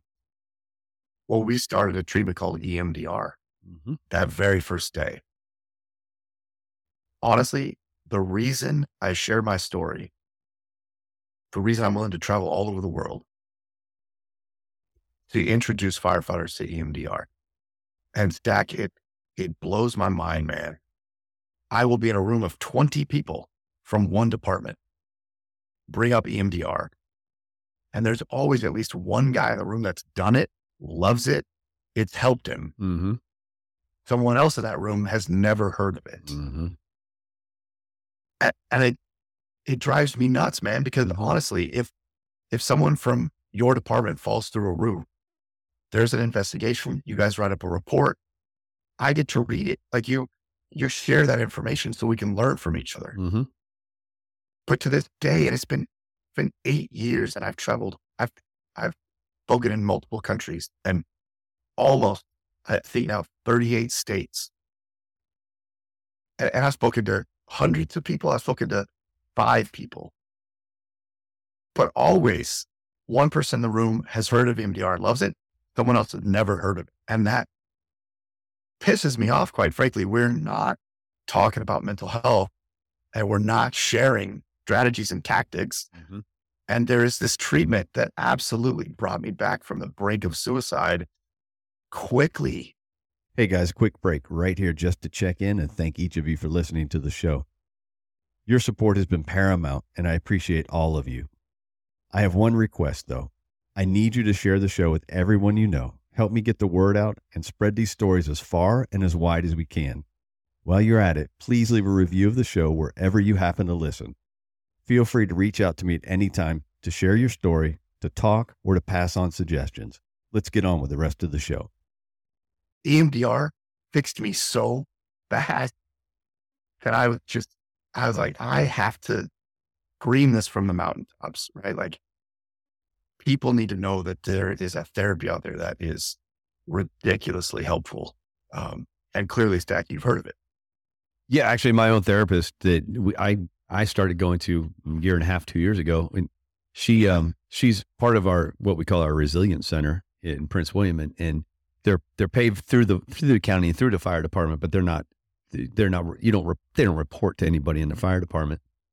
She specializes as well in EMDR, and we did a session, and then we kind of got not carried away. We kind of got carried towards a different topic, because at the time I was dealing with one thing, and then it was kind of focused on my mom's illness and her potential death, and so we kind of got away from EMDR. But I understand the basics of it, and I wish more people did understand it, and more people were exposed to it as a treatment. Yes, because it was amazing. And obviously after this event and my struggle with mental health and then doing MDR and making a full recovery, I've become so passionate about mental health. And then of course I'm listening to podcasts, I'm reading books, I'm getting to talk to people like yourself, from all over who are also passionate about it. And I've, devoted most of my career since my injury to trying to learn as much as I can about mental health. And it's my jam, I love it. So I learned about EMDR and how it works, and I've become obsessed with sleep and the quality of sleep. So I'm actually giving a lecture every day in January to my department for our paramedic CE. And they've given me 90 minutes to share what I've learned about sleep. And so I'm going to bring up EMDR and that sort of thing. So but I love this stuff, and the EMDR is so fascinating to me. The brain is so fascinating. Well, and before we go any further, let's break it down. So if they've listened to my show for any amount of time, they've heard me mention EMDR and what it means, but I'll mention it just in case we have listeners who aren't familiar. Eye movement, desensitization, and reprocessing, correct? Yes. And so basically the analogy that I've used is it's kind of like that card catalog. Every memory is kind of categorized as it comes into the brain, and memories like your fight and you're getting stabbed kind of if that memory gets interrupted in some way, it gets filed away improperly. And EMDR is kind of a way of bringing that memory out, kind of distracting the brain and going, we're going to take this card and it's going to go here, and we'll close that drawer, and then it'll come back and you focus, and it's kind of recatalogued correctly. Okay, I like it. Yes. And that's a very rudimentary, rudimentary description from my point of view. So here's how I'd like to describe it, and see if this analogy works too, because I'm going to use it in January when I give the CE. Do you know I love that stick that you have for a dog, and it looks like a spaghetti ladle, but the tennis ball fits in it, and you fling it. Can fling it, man. That ball just goes for 100 miles. And you don't throw your shoulder out. Saves your shoulder for us old guys. Yeah, exactly. Yeah. So your memories are facts and emotions. And so you sometimes have memories that an emotion is attached, like a ball in that tennis ball thrower, right? Well, when you sleep at night, you go through 3 different phases: deep sleep, light sleep, and REM sleep. And REM stands for rapid eye movement. That's dreaming. Well, and it's fascinating what they've discovered and learned about sleep in the last 20 years. But it is REM sleep, where your body, while you're dreaming, your brain goes through and it looks for all of the tennis balls attached and goes, okay, here's a memory, there's an emotion, let's separate them. And now we know to stack, we know where to put, as you said, we know where to file this memory, but we don't need the emotion that's attached to it. So the best 2 examples I give you is, you get in a fight with your wife, you're arguing, and you go to bed. And then you wake up and you're like, you're not angry anymore, right? You go, babe, I'm so sorry about last night, right? Like, I was in a bad mood. I took it out on you. Please forgive me. Like, that was uncalled for. Because I go through and I go, man, I don't need that anger anymore. Like that. Okay. But the other better example is, let's say you're driving home from work and you're on a major road and you're going to turn left across this major road, and a big rig is coming opposite direction, and you go, oh, I can make it. And you start to turn left, and you very quickly realize, like, oh shit, I'm not going to make it, right? This truck is about to T-bone me. Could you gun it and the truck air horns and misses you by just Right. inches? You get through that turn and you go, holy shit, that was close. Whoa, right? Like, Jesus. And that fear response to almost getting T-boned by a big rig. Well, when you get REM sleep at night, your brain goes, okay, there's fear associated with this. We don't need the fear, but man, we really need to remember when you're taking a left, don't fucking do that, right? Yeah. You wake up in the morning, you've done everything right. You've got a good night's sleep. Now you go to take that left turn again and you go, okay, hold on, right? Like, let me think this one through. Do I got space this time? No big rigs coming, like I'm good. Well, what if you don't get that REM and you don't separate the tennis ball? That emotion is still stuck. So now you go to take a left and all of a sudden you have a fear response. Mm-hmm. There's no truck, no one coming, but out of the blue, you have this reaction, this fear reaction that doesn't match the event. Mm-hmm. Why am I reacting this way when there is no danger? Right? That because you didn't give your brain a chance to separate the emotion. Well, that is one of the signs of PTSD, right? Is now you have an emotional reaction to an event and it doesn't match. Right. And then, of course, when it gets really bad, now you and I are at a bar, sharing a drink, having fun, and a truck drives through the parking lot. My conscious mind doesn't see it, but my subconscious does. It goes, truck. And I have a reaction. And now I'm at the bar and my heart rate goes up to 150 and I'm clenching my beer cup and I'm like, what the fuck? Like, what is going on?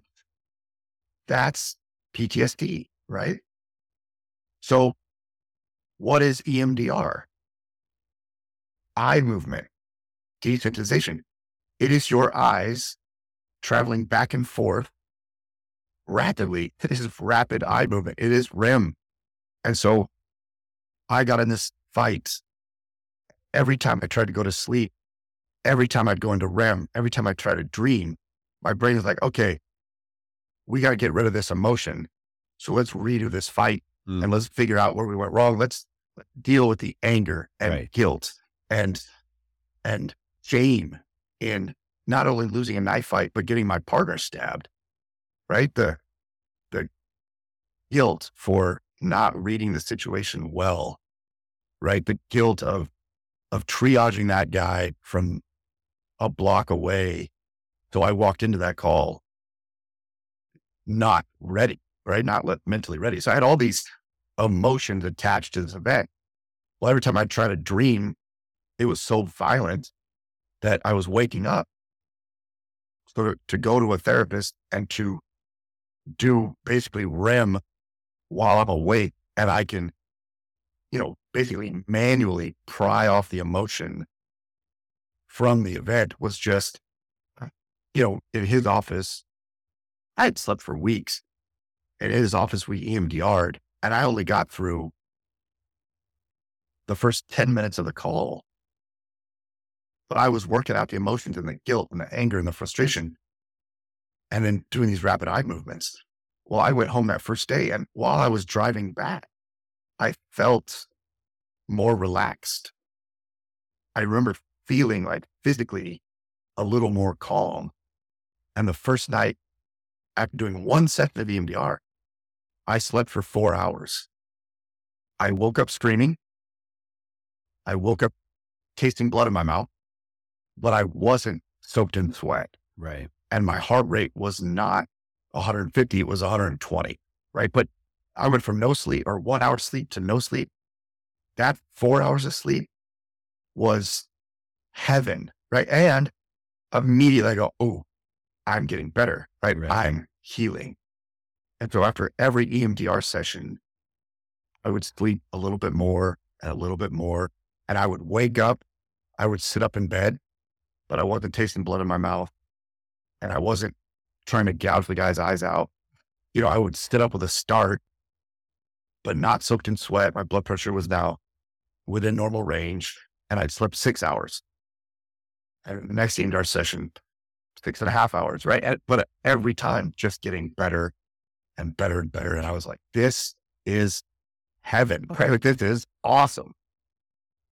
So I highly encourage people, if there are any calls, and if you try to talk about them, you get a lump in your throat or you get angry, right? Any you can think about and emotion is attached to it, you need to do EMDR, right? Like, that's how you deal with it. EMDR is fascinating. Like you said, it's REM. Basically, it mimics that REM sleep, and which that automatically brings an issue up for us as firefighters. Going back to your other passion there, sleep, because especially, you're talking about running on engine, the busiest engine in San Diego, and you're running 25. Well, let's go with 25. You can just go 20 calls in a 24-hour shift. That's a lot of calls. Whether you're going to the hospital or not, that's a lot of calls. Right. And that is automatically interrupting your REM sleep. You can't avoid it. You can't get into REM. You can't get into a cycle of sleep when you're running 20 calls a day. Let's be honest, even if we're running 10 calls and 4 of those calls are after 10 o'clock, you can't get into a healthy sleep cycle. It doesn't matter if you're running 20 or 10. If your sleep is interrupted, your REM sleep is, for lack of a better word, fucked. And if you run something that day that's traumatic or notable or sticks with you, and then you get to quote unquote sleep that evening, but you don't get into that REM sleep, you can't file it away, sans emotion. And so now we're just starting a cycle, because just like you said, you just got off a 96-hour tour. And if you did multiple calls like that and multiple nights interrupted with REM, you've got a shit ton of stuff already built up and categorized incorrectly. Correct. And it's funny because obviously with what we see and what we do, you run a higher risk for mental health injury. And then the one thing that fixes it is a good night's sleep. You can't. And we fuck with that. Yeah. Right. So it's right. It's like, okay, I'm going to injure you and then I'm not going to let you have a cast on your arm. Right. Like it's a double-edged sword. We get hit both ways. This job, if you saw something horrible, you might be able to make it your entire career if every night you got a decent night's sleep and you could process the calls correctly. And so here's another thing and this is, I'm not knocking my department. I don't know any department that does critical incident stress management correctly. Mm-mm. And so I agree with you. The model was created by Dr. Jeff Mitchell, who was a former firefighter, realized that firefighters did better after a bad call than cops, because cops rode solo. Solo. Yeah. Yeah. But firefighters would get in the rig and then we were all talking to each other and we were decompressing without even realizing it. Right. So he creates this model, but the model is, you have this bad event, let's say 4 p.m. Well, the first step is what's called a diffusing. Mm-hmm. And that is to bring everyone together, go, hey, that was a tough call. We're not going to talk about it. A little bit, like, this didn't go well, or, this poor person died, this little kid got killed. Like, that was tragic. And I'm really sorry that you guys, that happened. But what I need you to do is go home. Your shift is over. Don't stay and work. Go get sleep. And then we're going to come back 2 or 3 days later, after everyone's had a chance to separate that tennis ball off the stick, right? Like, remove the emotion. Now let's revisit the call 2 days later. Now let's deep dive into what that call was about. Now I'm looking at people going, who is still angry? Who is still sad? Who is still showing emotion? They're frustrated with that call. Those are the people that I need to encourage to then go get more help. But most departments, and that's, again, not my department's fault, but if you send us all home today, 2 days later, all of us are scattered, right? Like, we had one guy who was in overtime. One guy was on a trade. Yeah. Today, or 2 days from now, one guy calls out sick. I couldn't get all those people back together if I wanted to. But they're gone. And that's my only frustration with, Mitchell's models is that you're assuming that as a crew, we're the same crew the following shift. And that, because we're so short-handed, that rarely happens. It's also But assuming most of our departments. Sorry. Go ahead. It's also assuming some personal responsibility on the firefighter's part. So you're told, okay, we're going to process this after a couple of days of solid relaxation, some sleep. Yes. But let's be honest, you'd run a call that's notable like that. Quite often you're going home and you're going, fuck, I'm grabbing a drink. A drink turns into 3 or whatever it is. And then you've got your sleep depressed again because you're not going to get into a proper REM cycle because alcohol inhibits your REM cycle. And you're going to get a bunch of light sleep, which is not going to do anything to help, for, again, lack of a better term, unfuck your brain. Yes. And then you're going to come back and it's already going to be not processed correctly. And it's going to be not only not in process, but it's going to be multiplied. It's going to be that much worse 2 days from now. Yes. And all of this for me, it's just education. We have not, when I travel the country, I show everybody the 12 PowerPoint slides that I received in my career about mental health, right? 12 slides. And I just take one PowerPoint and I divide it into a little, 4x3 grid with the PowerPoints and just to show you, this is all I've received in my entire career about mental health. I'd never heard of EMDR. I didn't know how important sleep was. I didn't understand that drinking prevented sleep, right? None of that. So I didn't know how sleep worked. I was, 8 years into my career. I'm on heavy rescue. I'm working downtown on the busiest engine in the city and the fourth busiest in the country. My ego, if you'd been like, hey man, this is not healthy. Honestly, I did say things like, well, I'll sleep when I'm dead. Yeah. Right. Or, right. Like that's the price of being a badass, right? You couldn't have told me. You could have told me. I wouldn't have heard you. I didn't want to hear you. I wanted to be a badass. Mm-hmm. But for me, it's like, okay, let's at least educate everybody and at least give them the tools they need to make better decisions. That fascinating to me. And so you didn't do EMD or you didn't do REM because you were drinking and you didn't separate that emotion. And now you're showing signs and you're having nightmares and you can't sleep and okay, no problem. Just go do EMDR. Right. Let's do it while you're awake. Since you're refusing to do it correctly while you're asleep, well, there's a treatment that allows you to do it while you're awake. So we'll manually pry it off since you're robbing yourself of sleep. So that, to me, kind of blows my mind that all of this exists. Yeah. And then, well, again, it goes back to making sure people are aware of EMDR and making sure that they have access to treatment. And like you said, that foundation that you found, you got lucky. Insanely lucky.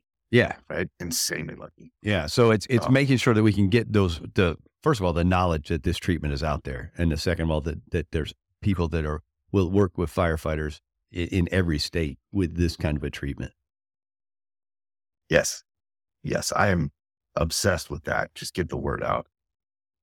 I didn't know anything about sleep, and I've spent the last 2 or 3 years. Like I track every night. I have a sleep coach. Yeah, right. He's yeah, buddy. A buddy of mine, Dr. Glenn Landry, and I'll see if I can get him on your show. He's a sleep doctor who specializes with first responders. And so I worked with him for over a year, and every week we would meet and he would look at my sleep patterns and, give me advice. And, I've changed my entire mindset, since I'm so obsessed with mental health. It starts with a really good night's sleep. So I'm, and here's the thing. I know when I go work at a busy house, okay, I know I'm going to get screwed tonight. And so I'm very aware of that. I still work the shift. I have a ton of fun. I still run a ton of calls.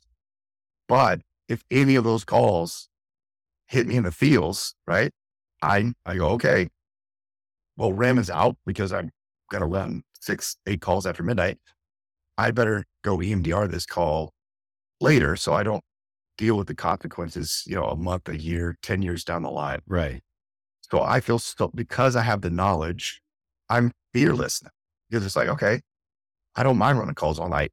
I don't want to do it regularly now. Like I could never go back to a busy house like that and just run my brain into the ground. I couldn't do it, but I don't shy away from working those busy shifts because I know I have EMDR in my back pocket. Right. Right. And I know how critical incident stress diffusings and debriefings work, and I understand how important they are. I don't shy away from those either. I welcome those, and I talk to my young guys because I'm a captain now. I talk to the young guys. No, these are unbelievably helpful. And so to go back to that a little bit, just more that I've learned, right? My favorite story is about a World War II vet. And this guy is a good man, and he raised his children and his grandchildren, and he's a good man. But the family has learned, never bring up World War II. He gets very angry very quickly, right? And he doesn't like to talk about it at all. Well, now he's in his 90s, and they're doing a reunion with his squad, and his children have had enough. Every time they try to bring up him going to this reunion, he doesn't want any part of it, and he gets very grumpy. Well, they pool their resources. They buy him a ticket.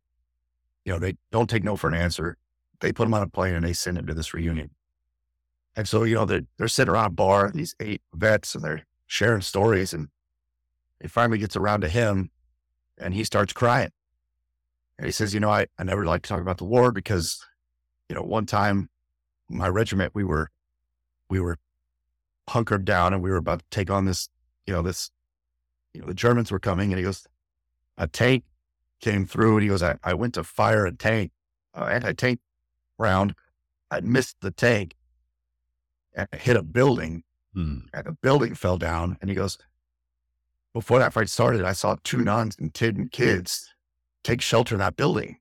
And he goes, I basically brought that building down on their head, and I'm just, devastated that I murdered those people.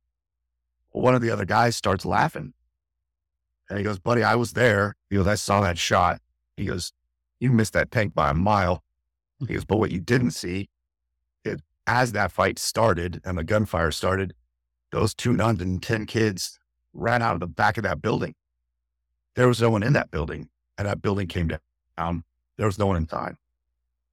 And this guy was, right, just blown away that he carried all this guilt for the people who he wasn't responsible for killing. Well, what I've learned is, because I've done now a lot of debriefings with a lot of departments all over the country. Kind of the big thing that happened is when a call doesn't go well, right? It's even when you run with a dead kid. I mean, those can be very traumatic, but it's usually what causes problems is that the call didn't go right? Like the ambulance took too long to get there, or time to get off scene took too long, or they showed up at the hospital and the hospital wasn't ready. Right? Like if we have that guilt and anger and shame that the would have, could have, should have, if this call had just gone better, there would have been a different outcome. Well, when you sit in a circle and you're diffusing and debriefing, you are literally getting the slice of the pie from everybody on that call to see a more complete picture of what happened. And the debriefings I've seen go really, really well that were hugely helpful is when, the fire crew is pissed that it took the ambulance so long to get there. But then you hear from the ambulance and they say, we got dispatched, but we got stuck behind a train. Right. We called dispatch. Dispatch realized that even if they called the next closest ambulance, it still would have taken them longer. And so even though we got stuck behind a train, but it answers that question. Why did this take so long? Right? That kind of thing. And I've seen just anger and frustration dissipate immediately when you get to learn, you get to hear everyone's perspective on the call. And so that is really what debriefings are meant for. And so I tell my people, hey, you might be sitting on that piece of information that relieves the stress for somebody else. Right. You might be holding that, hey man, I saw the 2 nuns and 10 kids run out the back of the building, so that somebody else isn't angry. So you don't have to be angry at that call. You don't have to be frustrated. If a debriefing or diffusing is ever called, go, because I don't want to be responsible for sitting on information that can make somebody else feel better, if that makes sense. Yeah. But it's, excuse me, it's, as you said, it's all about how it's done, because these done improperly. And I've had a number of people come on this show and say, yeah, they made us do X, Y, and Z. And, F-cism, I'm never doing it again. And it's not so much F-cism, it's the way it was implemented more than anything. I'm not saying it's a perfect system, and when it's implemented right, it works every time. It doesn't. Right. But it only works as well as the people that are involved in it. And so if you've got people that can lead it properly, if you've got the scene and the setting correct, it can benefit everybody. And you don't turn to the newest guy, the youngest rookie, and say, hey, what are your thoughts about this call? What went wrong? What went right? And then this guy's like, I'm not going to say what went wrong in front of my captain because I think he fucked up. And so then you get, I'm good. I have nothing to say. And then the senior guy says the same thing, and then everyone follows suit. So that's, it's all about how it's implemented. That is so important. Whoever runs it has to be really, really well trained. Mm-hmm. And I love sharing the story. I was in Pennsylvania giving a talk, and they had a critical incident. And so they invited me. They go, will you come and sit in on this? And I'd already given my talk, so everyone in the department knew who I was. So I was honored. I was like, absolutely, I'll sit in on this. So I sat in at a firehouse, and they brought in this guy to run a SISM. And this dude was a therapist. He was probably 100 pounds overweight. Hmm. He was bald on top with a ponytail. He had an earring. He had his shirt buttoned to like 3 buttons, just a hairy chest with like 4 gold chains. Everyone's lost interest in what he has to say already. Immediately he walked to the room, and I went, oh, this is not going to go well. I was like, oh no. And he sat down and he goes, all right, guys, we're here to talk about our emotions. And you know what? We might cry today, but that's okay. And I'm just sitting there and I'm like, oh God, like, I was like, no, these guys, I'm not kidding you. They practically picked him up and threw him out of the station, and he bounced up the hood of his car. Yeah. And they turned around and go, Sidham is stupid. And I was like, guys, like, damn it. Yeah. So there's plenty of potential for doing them poorly. And I understand why they've gotten a bad rep, but I just feel so bad when I know how they're supposed to work. I know how effective they can be. And even my own department doesn't embrace them correctly. Right. They usually will try to do a full diffusing on the first day and decide who they need to follow up with by listening to everyone's stories. And people are angry, but I'm going, hey man, you haven't given them a chance to sleep and separate those emotions. And then they go, hey, if you want to go home, you can go home. If you want to stay, you can stay. And most of the guys are like, no, we'll stay. Either they run calls all night. Right. I'm like, well, now you're so fucked. Right. Right. You don't know about EMDR. Mm-hmm. You didn't give yourself a chance to REM. Nope.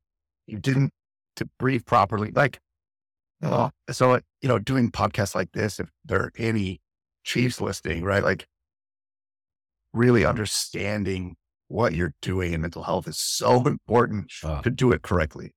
It is. It is paramount. Yeah. It's paramount. So you do, we'll go all the way back. You do this EMDR, these sessions for a bit of time.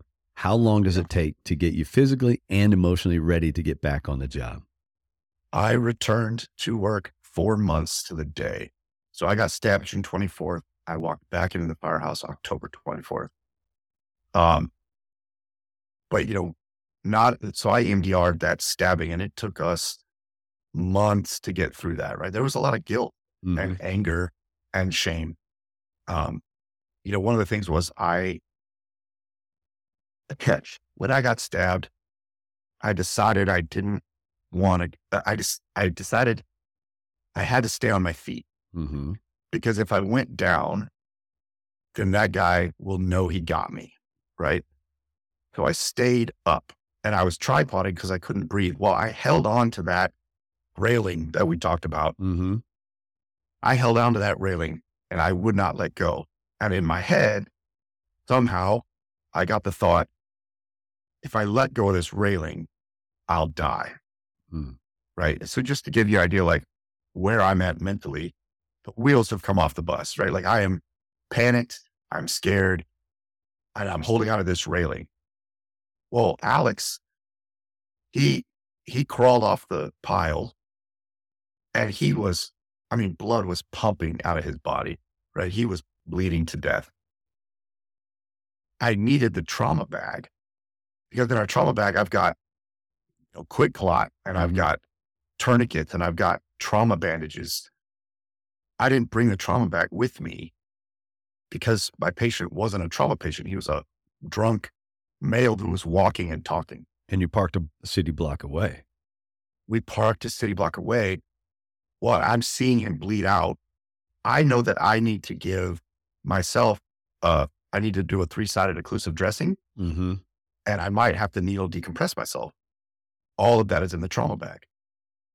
Well, we're sitting there, we called Cover Now and we're waiting for help to come. And I'll tell you, they got there fast, but the time it took from when you call for help and then you're waiting for help to arrive, that was a lifetime. Yeah. Well, I'm holding onto the railing and I remember I was looking a block away at our rig and the railing didn't go all the way to the fire engine. It stopped 30 feet short. And in my head, I said, well, I can't get to the trauma bag because I can't let go of the railing, because if I let go of the railing, I'll die. Mm-hmm. So I didn't help my partner or myself. And then the other thing you learn, right, when you're on an airplane and the oxygen masks fall out, what do they say? Help yourself. Put the mask on yourself so that you can help somebody else. Right. But in my head, I'm going, even if I have the gear, if I had the gear, technically I should treat myself first. Mm-hmm. Make sure that it doesn't, my pneumothorax doesn't turn into a tension pneumothorax.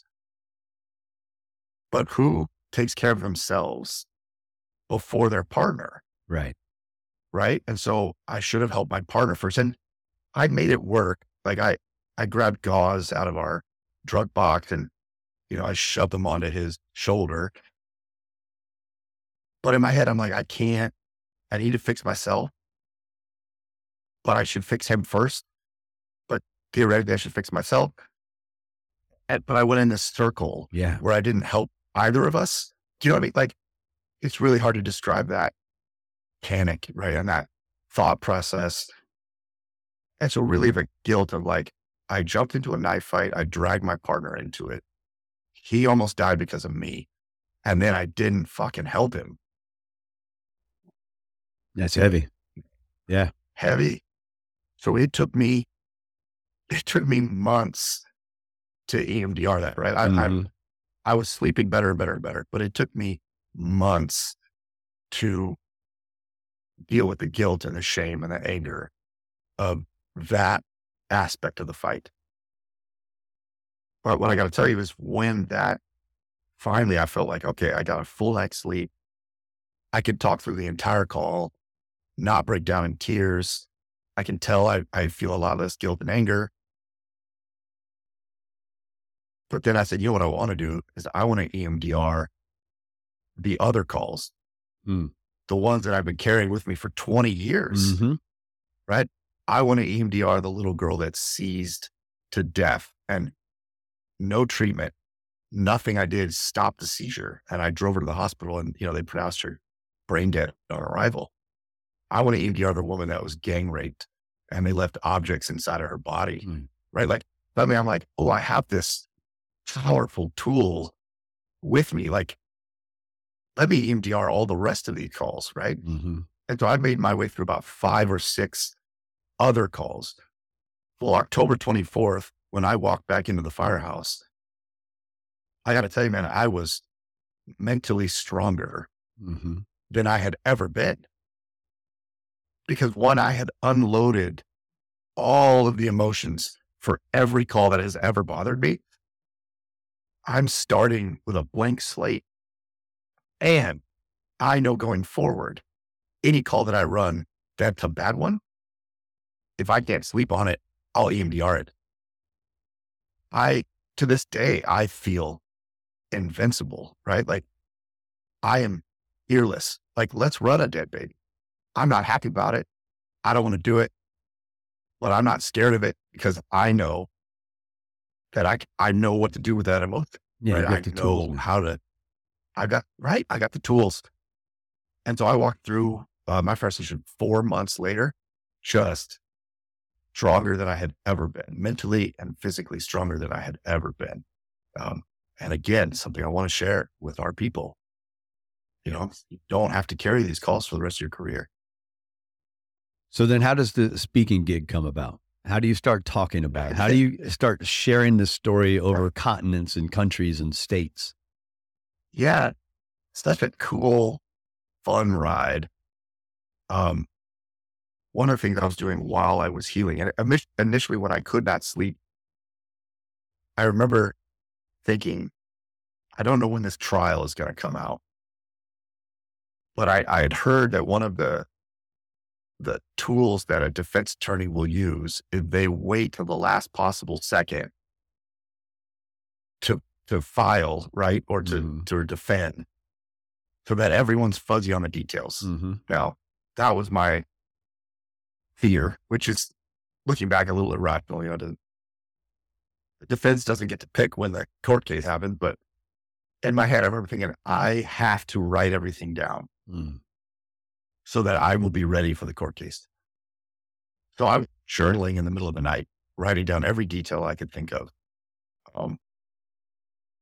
What was interesting is, as I was getting EMDR and I was sleeping more and more and more, when I was awake though, I would journal, and I noticed my handwriting was getting cleaner, right? Like I was writing like a crazy person while I was going through the nightmares. My R's were backwards. I was writing in blood, like it's terrifying looking. But as I was getting help, my writing looked better and better and cleaner and cleaner. Well, I wanted to write an article, and I had learned about EMDR and how effective it was. And so Jim's magazine, it's a national magazine, but their headquarters is in San Diego. So I reached out to them and I said, hey, can I write an article for you guys? And they said, yeah. So my article came out in February 2016, and I was on the cover, which was cool. I was on the cover of Jim's. Well, this lady called me. This is, June 2016. She goes, look, I read your article. I really liked it. I'm putting on a conference in New Jersey, and I'd like you to be the keynote. And I basically want you to talk about your article, talk about this event that you've been through.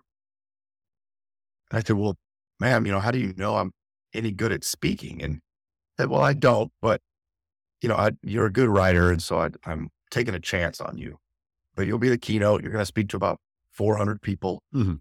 She goes, well, what do you charge? And I said, $100. She goes, done. So she paid for my airfare. She paid for my hotel. And then I gave a 90-minute talk, based on this article. And looking back, it was pretty rough, right? But it was basically the framework of what I do now. And I didn't know this, but people go to conferences from other conferences, right? And they go and they look for people they like, talent, stories, ideas, and then they bring them to their conference. And I didn't know that, but I got a call shortly after my New Jersey. That was in November of 2016. I got a call from a couple other people. Hey, we'd like you to come back. And, we have a conference in Pennsylvania. We have a conference in Florida. And they said, what do you charge? And I said, $100. And one guy was really cool. He's like, dude, I'm not going to pay $100. He goes, I'll pay you $300. And I'm like, holy shit. Like $300. I'm rich. I was like, wow. And he goes, well, send me an invoice. I said, okay. And I said, I don't have an invoice. I don't know what you're talking about. He goes, well, I'll make one and I'll send it to you. And then you sign it, send it back. I said, okay. So he sent me this invoice and it said, speaking fee, $750 with a $450 discount for $300. And I was like, holy shit, I could be charging $750. Like, wow. Well, eventually somebody recommended a manager. And so I talked to a manager. I said, ma'am, I said, I don't know if you can help me, but I'm starting to get invitations, all over the place to be the keynote speaker at these conferences. And she said, well, what are you charging? And I said, well, ma'am, I don't mean to brag, but I charge $300, but I'm confident I can get 750. And she laughed and she goes, dude, the going rate is $2,500. And I go, ma'am, there is no one on earth that would pay me that much money for a 90-minute talk. Like, no. But she goes, well, that's why you hired me. Mm-hmm. Okay, lady, like, you're crazy, but all right. And so sure enough, she goes, you need to have a website. And I'm like, really? I need to have like for what? She goes, well, people need to research you and Right. look at who you are, what you do. And so I laughed a little bit. You said you would look at the website. But yeah, then all of my contracts go through her, and she handles booking my airfare, my hotel. And then it just slowly built, one turned into three turned into eight, Right. 8 turned into a dozen. So February of 2020, I was booked all over the world, all of 2020. And I was actually filling out paperwork on a plane. I was flying back from Canada. I was filling out paperwork on a plane to take a leave of absence from my job because I was about to just go on this amazing trip. And then obviously, right, COVID just shut everything down. And I'm so glad it did, because it reminded me my primary job, right, is to be a firefighter, be good at my job. This other thing is a fun side hustle, not to be confused with my profession. Right. And so all of these trips I had planned all over the world ended up being on Zoom, which just bummed me out. Yeah. I was so bummed. But it was fun. And that's how it turned into just this thing, that I get asked to speak everywhere now. It's so cool. So Excuse a me. long story. No, Sorry. you're good. So you mentioned the trial. When did the trial take place? The trial was February 2016. So what is that? 8 months after the event. The most intense. That was so gnarly. Because it was a high profile case, that courtroom was packed, and there were news crews, just lining the back row. Like it was a circus. The gnarliest thing that came from it, more and more video was released during the trial. And there was a video angle that I had never seen before, but it showed my captain pushing the guy over the seat, the park bench. Well, that was the defense attorney's primary showing that we started the fight. Right. Up until that point, the news crews are hailing us as heroes. Alex and I are going to luncheons and breakfasts. We are, right, Alex was being adorned with medal after medal for saving my life. He got 3 different medals of valor. We're both awarded the Purple Heart from the VFW. Like, just, it was surreal. But the media latched onto that, and suddenly the perspective changed. And the media is now saying, firefighters pick a fight with a homeless man, right? Like, right. Suddenly the dynamic has changed, and we're no longer heroes, we're bullies. And guys on my job really started harassing my captain, blaming him for us getting hurt.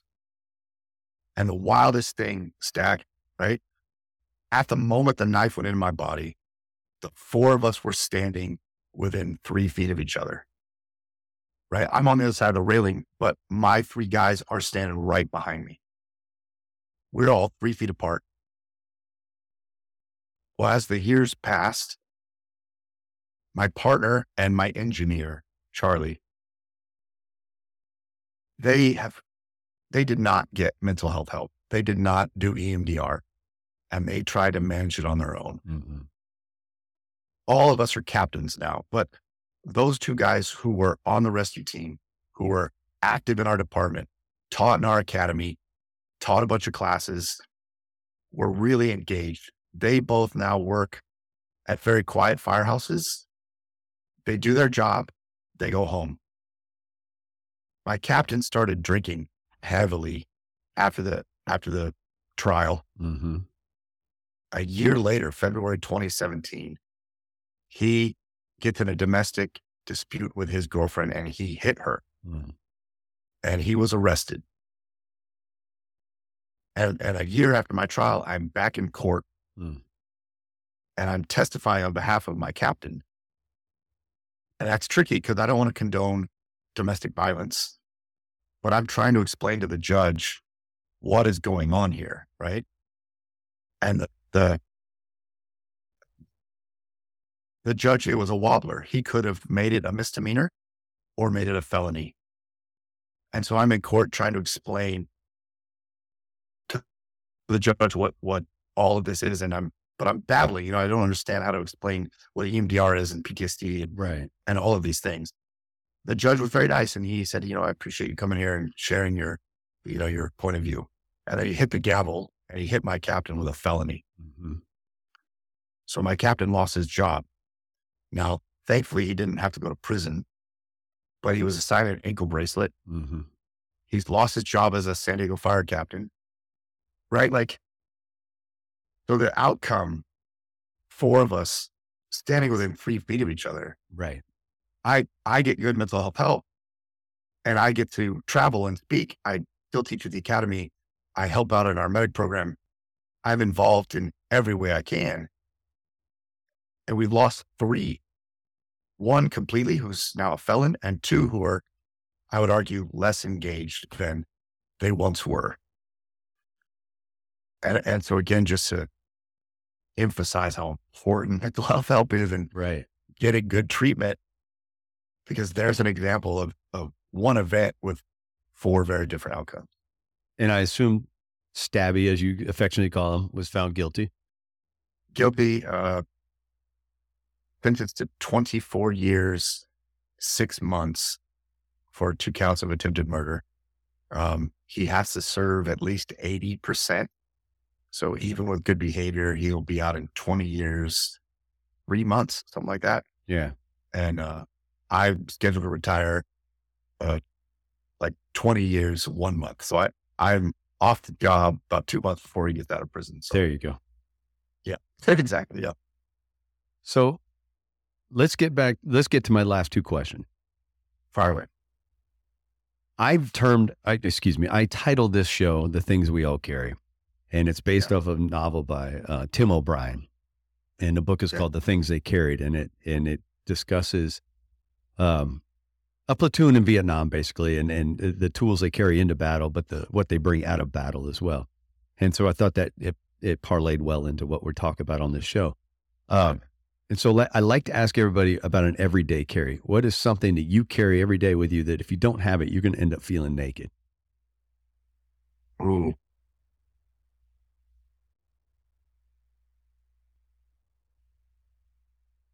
I have gotten really good at mindfulness, staying present. I do that in my hour drive to work and from work. I purposely try to get my head in a good space. So that hour drive is my tool. I journal. I love to journal now. That was not something I ever did, but after my injury, I found I really enjoyed journaling. My journal's right here somewhere. So that for me is that hour ride with my mindfulness, practices. That is a tool that has really helped keep me on the straight and narrow. Did that answer your question? Yeah, it does. I think that's the one thing I try to explain when people go, I don't really have anything physical. It doesn't have to be physical. It's just something you carry with you. And a thought or a mindfulness practice is something that you carry with you. Yeah. So what about a book? The things they carry, what was it? Oh, buddy. Okay. Go ahead. The book is called The Things They Carried, and it's by Tim O'Brien. Tim O'Brien. So, I am obsessed now with audiobooks because it's an hour of just listening to people who are so much smarter than me. So I'm going to order that book, and it'll be one that I listen to on my way to work. So I love brain books, how the brain works. So there's a book I'm currently listening to. I'm only 5% in, but it's called Made to Stick. Made to Stick. By Chip Heath. Okay. And Dan Heath. So what's cool stuff, like how come and they give an example of like, the myth that Halloween candy, somebody would put a razor blade right in candy. Well, it was so effective in the 80s, it scared the shit out of people. And to this day, like, people are worried about their kid trick-or-treating, but they looked into it, and that has never happened in the history of ever. So how come that myth sticks, right? Like, how come the myth that you can see the Great Wall of China from space, like, why does that stick? Right. When basically it's less than the length of a freeway, right? The width of a freeway, in which case everyone from space can see every freeway on it, right? Exactly. Like, how come that sticks in your brain? So I'm only 5% in, but I love how it started. 2 books. One that I absolutely loved that really helped me with the guilt I carried about holding onto that handrail is called Meditations on Violence by Rory Miller. Okay. And this guy is a corrections officer. And if he would say, in every sense of the word, he is a combat expert. But he breaks it down. He goes, the chasm between training on the mats, martial arts, and then real violence is a very real thing.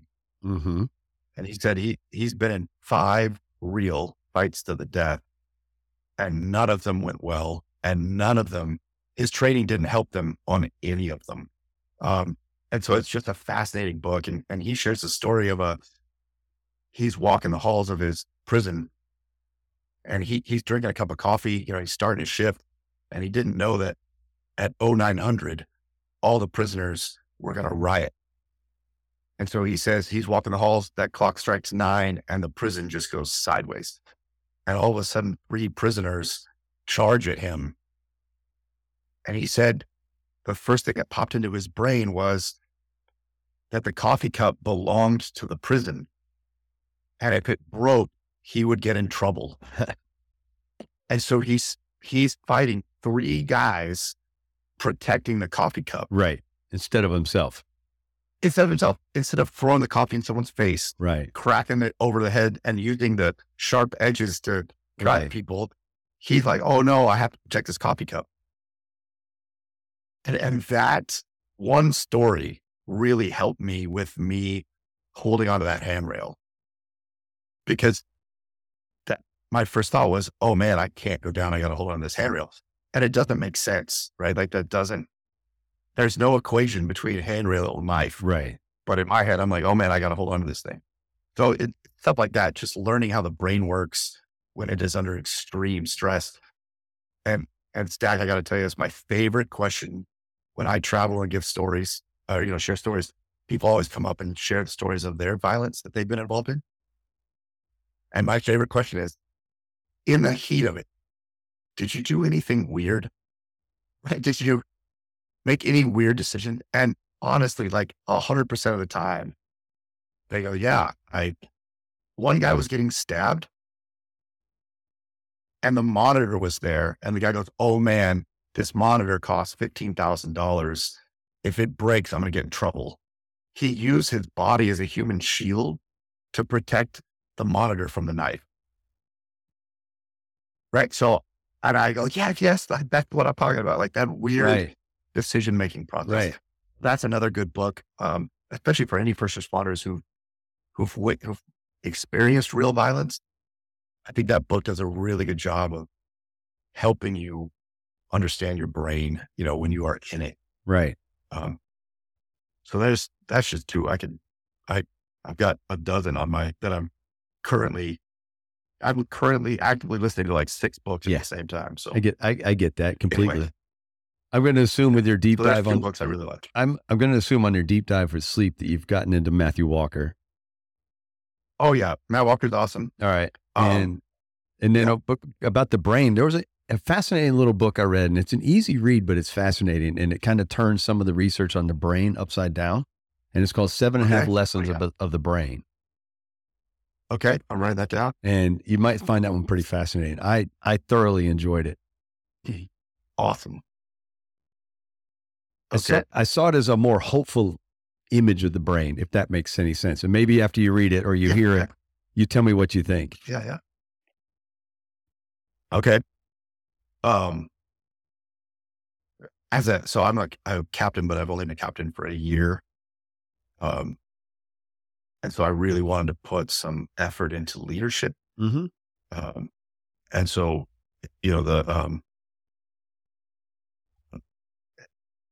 Admiral William McRaven, the guy that did that talk at a college graduation on why you should make your bed. Right.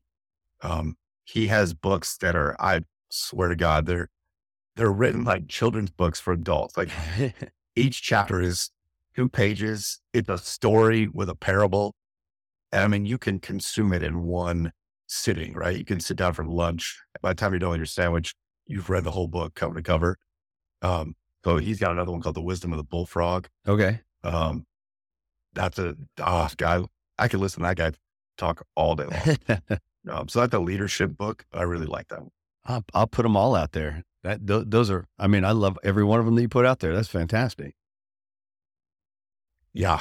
I mean, I could keep going. The leadership book, I've read probably 10 of those. And then anything on the brain, Atomic Habits.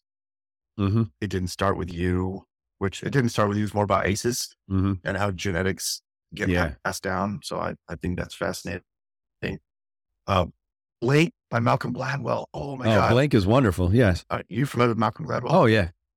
Well, he shares the story of a fire captain who makes a split-second decision and saves all his guys' life. And then, right, I'm like, oh, I love this guy. So there's another how your brain works. Well, there you go. Stuff. So, well, sir, I appreciate this conversation very much. Yeah, 2 hours, man. I'm sorry, that was a long one. No, don't apologize at all. This is perfect. I love it. I'm not afraid to put out long episodes. So this is perfect. I appreciate every second of it. Oh, Dak, thanks for the invite, man. This is great. Are you a speaker? Do you speak it? I haven't got on board the speaking circuit yet. I need to. It's something that is a personal demon of mine that I need to just say, okay, I'll do it. Yeah, I think we all come at some point. We all start with this: what do I have to offer, kind of thing, right? And that's kind of where I am. All right, so what I sit here behind this mic and I have you guys tell the story. So what do I have to do? You know. So it's something that I've been considering and I need to get on board with. Well, just because you get to talk to so many of us, you get this awesome funnel to just fill with knowledge, and you get to sit through it all. And buddy, I mean, I would love to hear what you have to say about what you've learned from all of us. You know, if you could summarize us all down to 3 or 4 things you've learned from each of us, that would be amazing. I'd pay good money to hear that.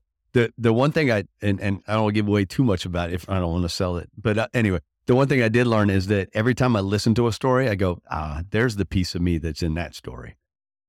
And so that's fascinating to me.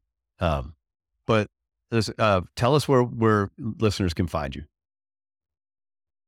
So Ben Vernon is my name. So www.benvernon.com is my website that, it gives you the opportunity to contact me or my manager and articles.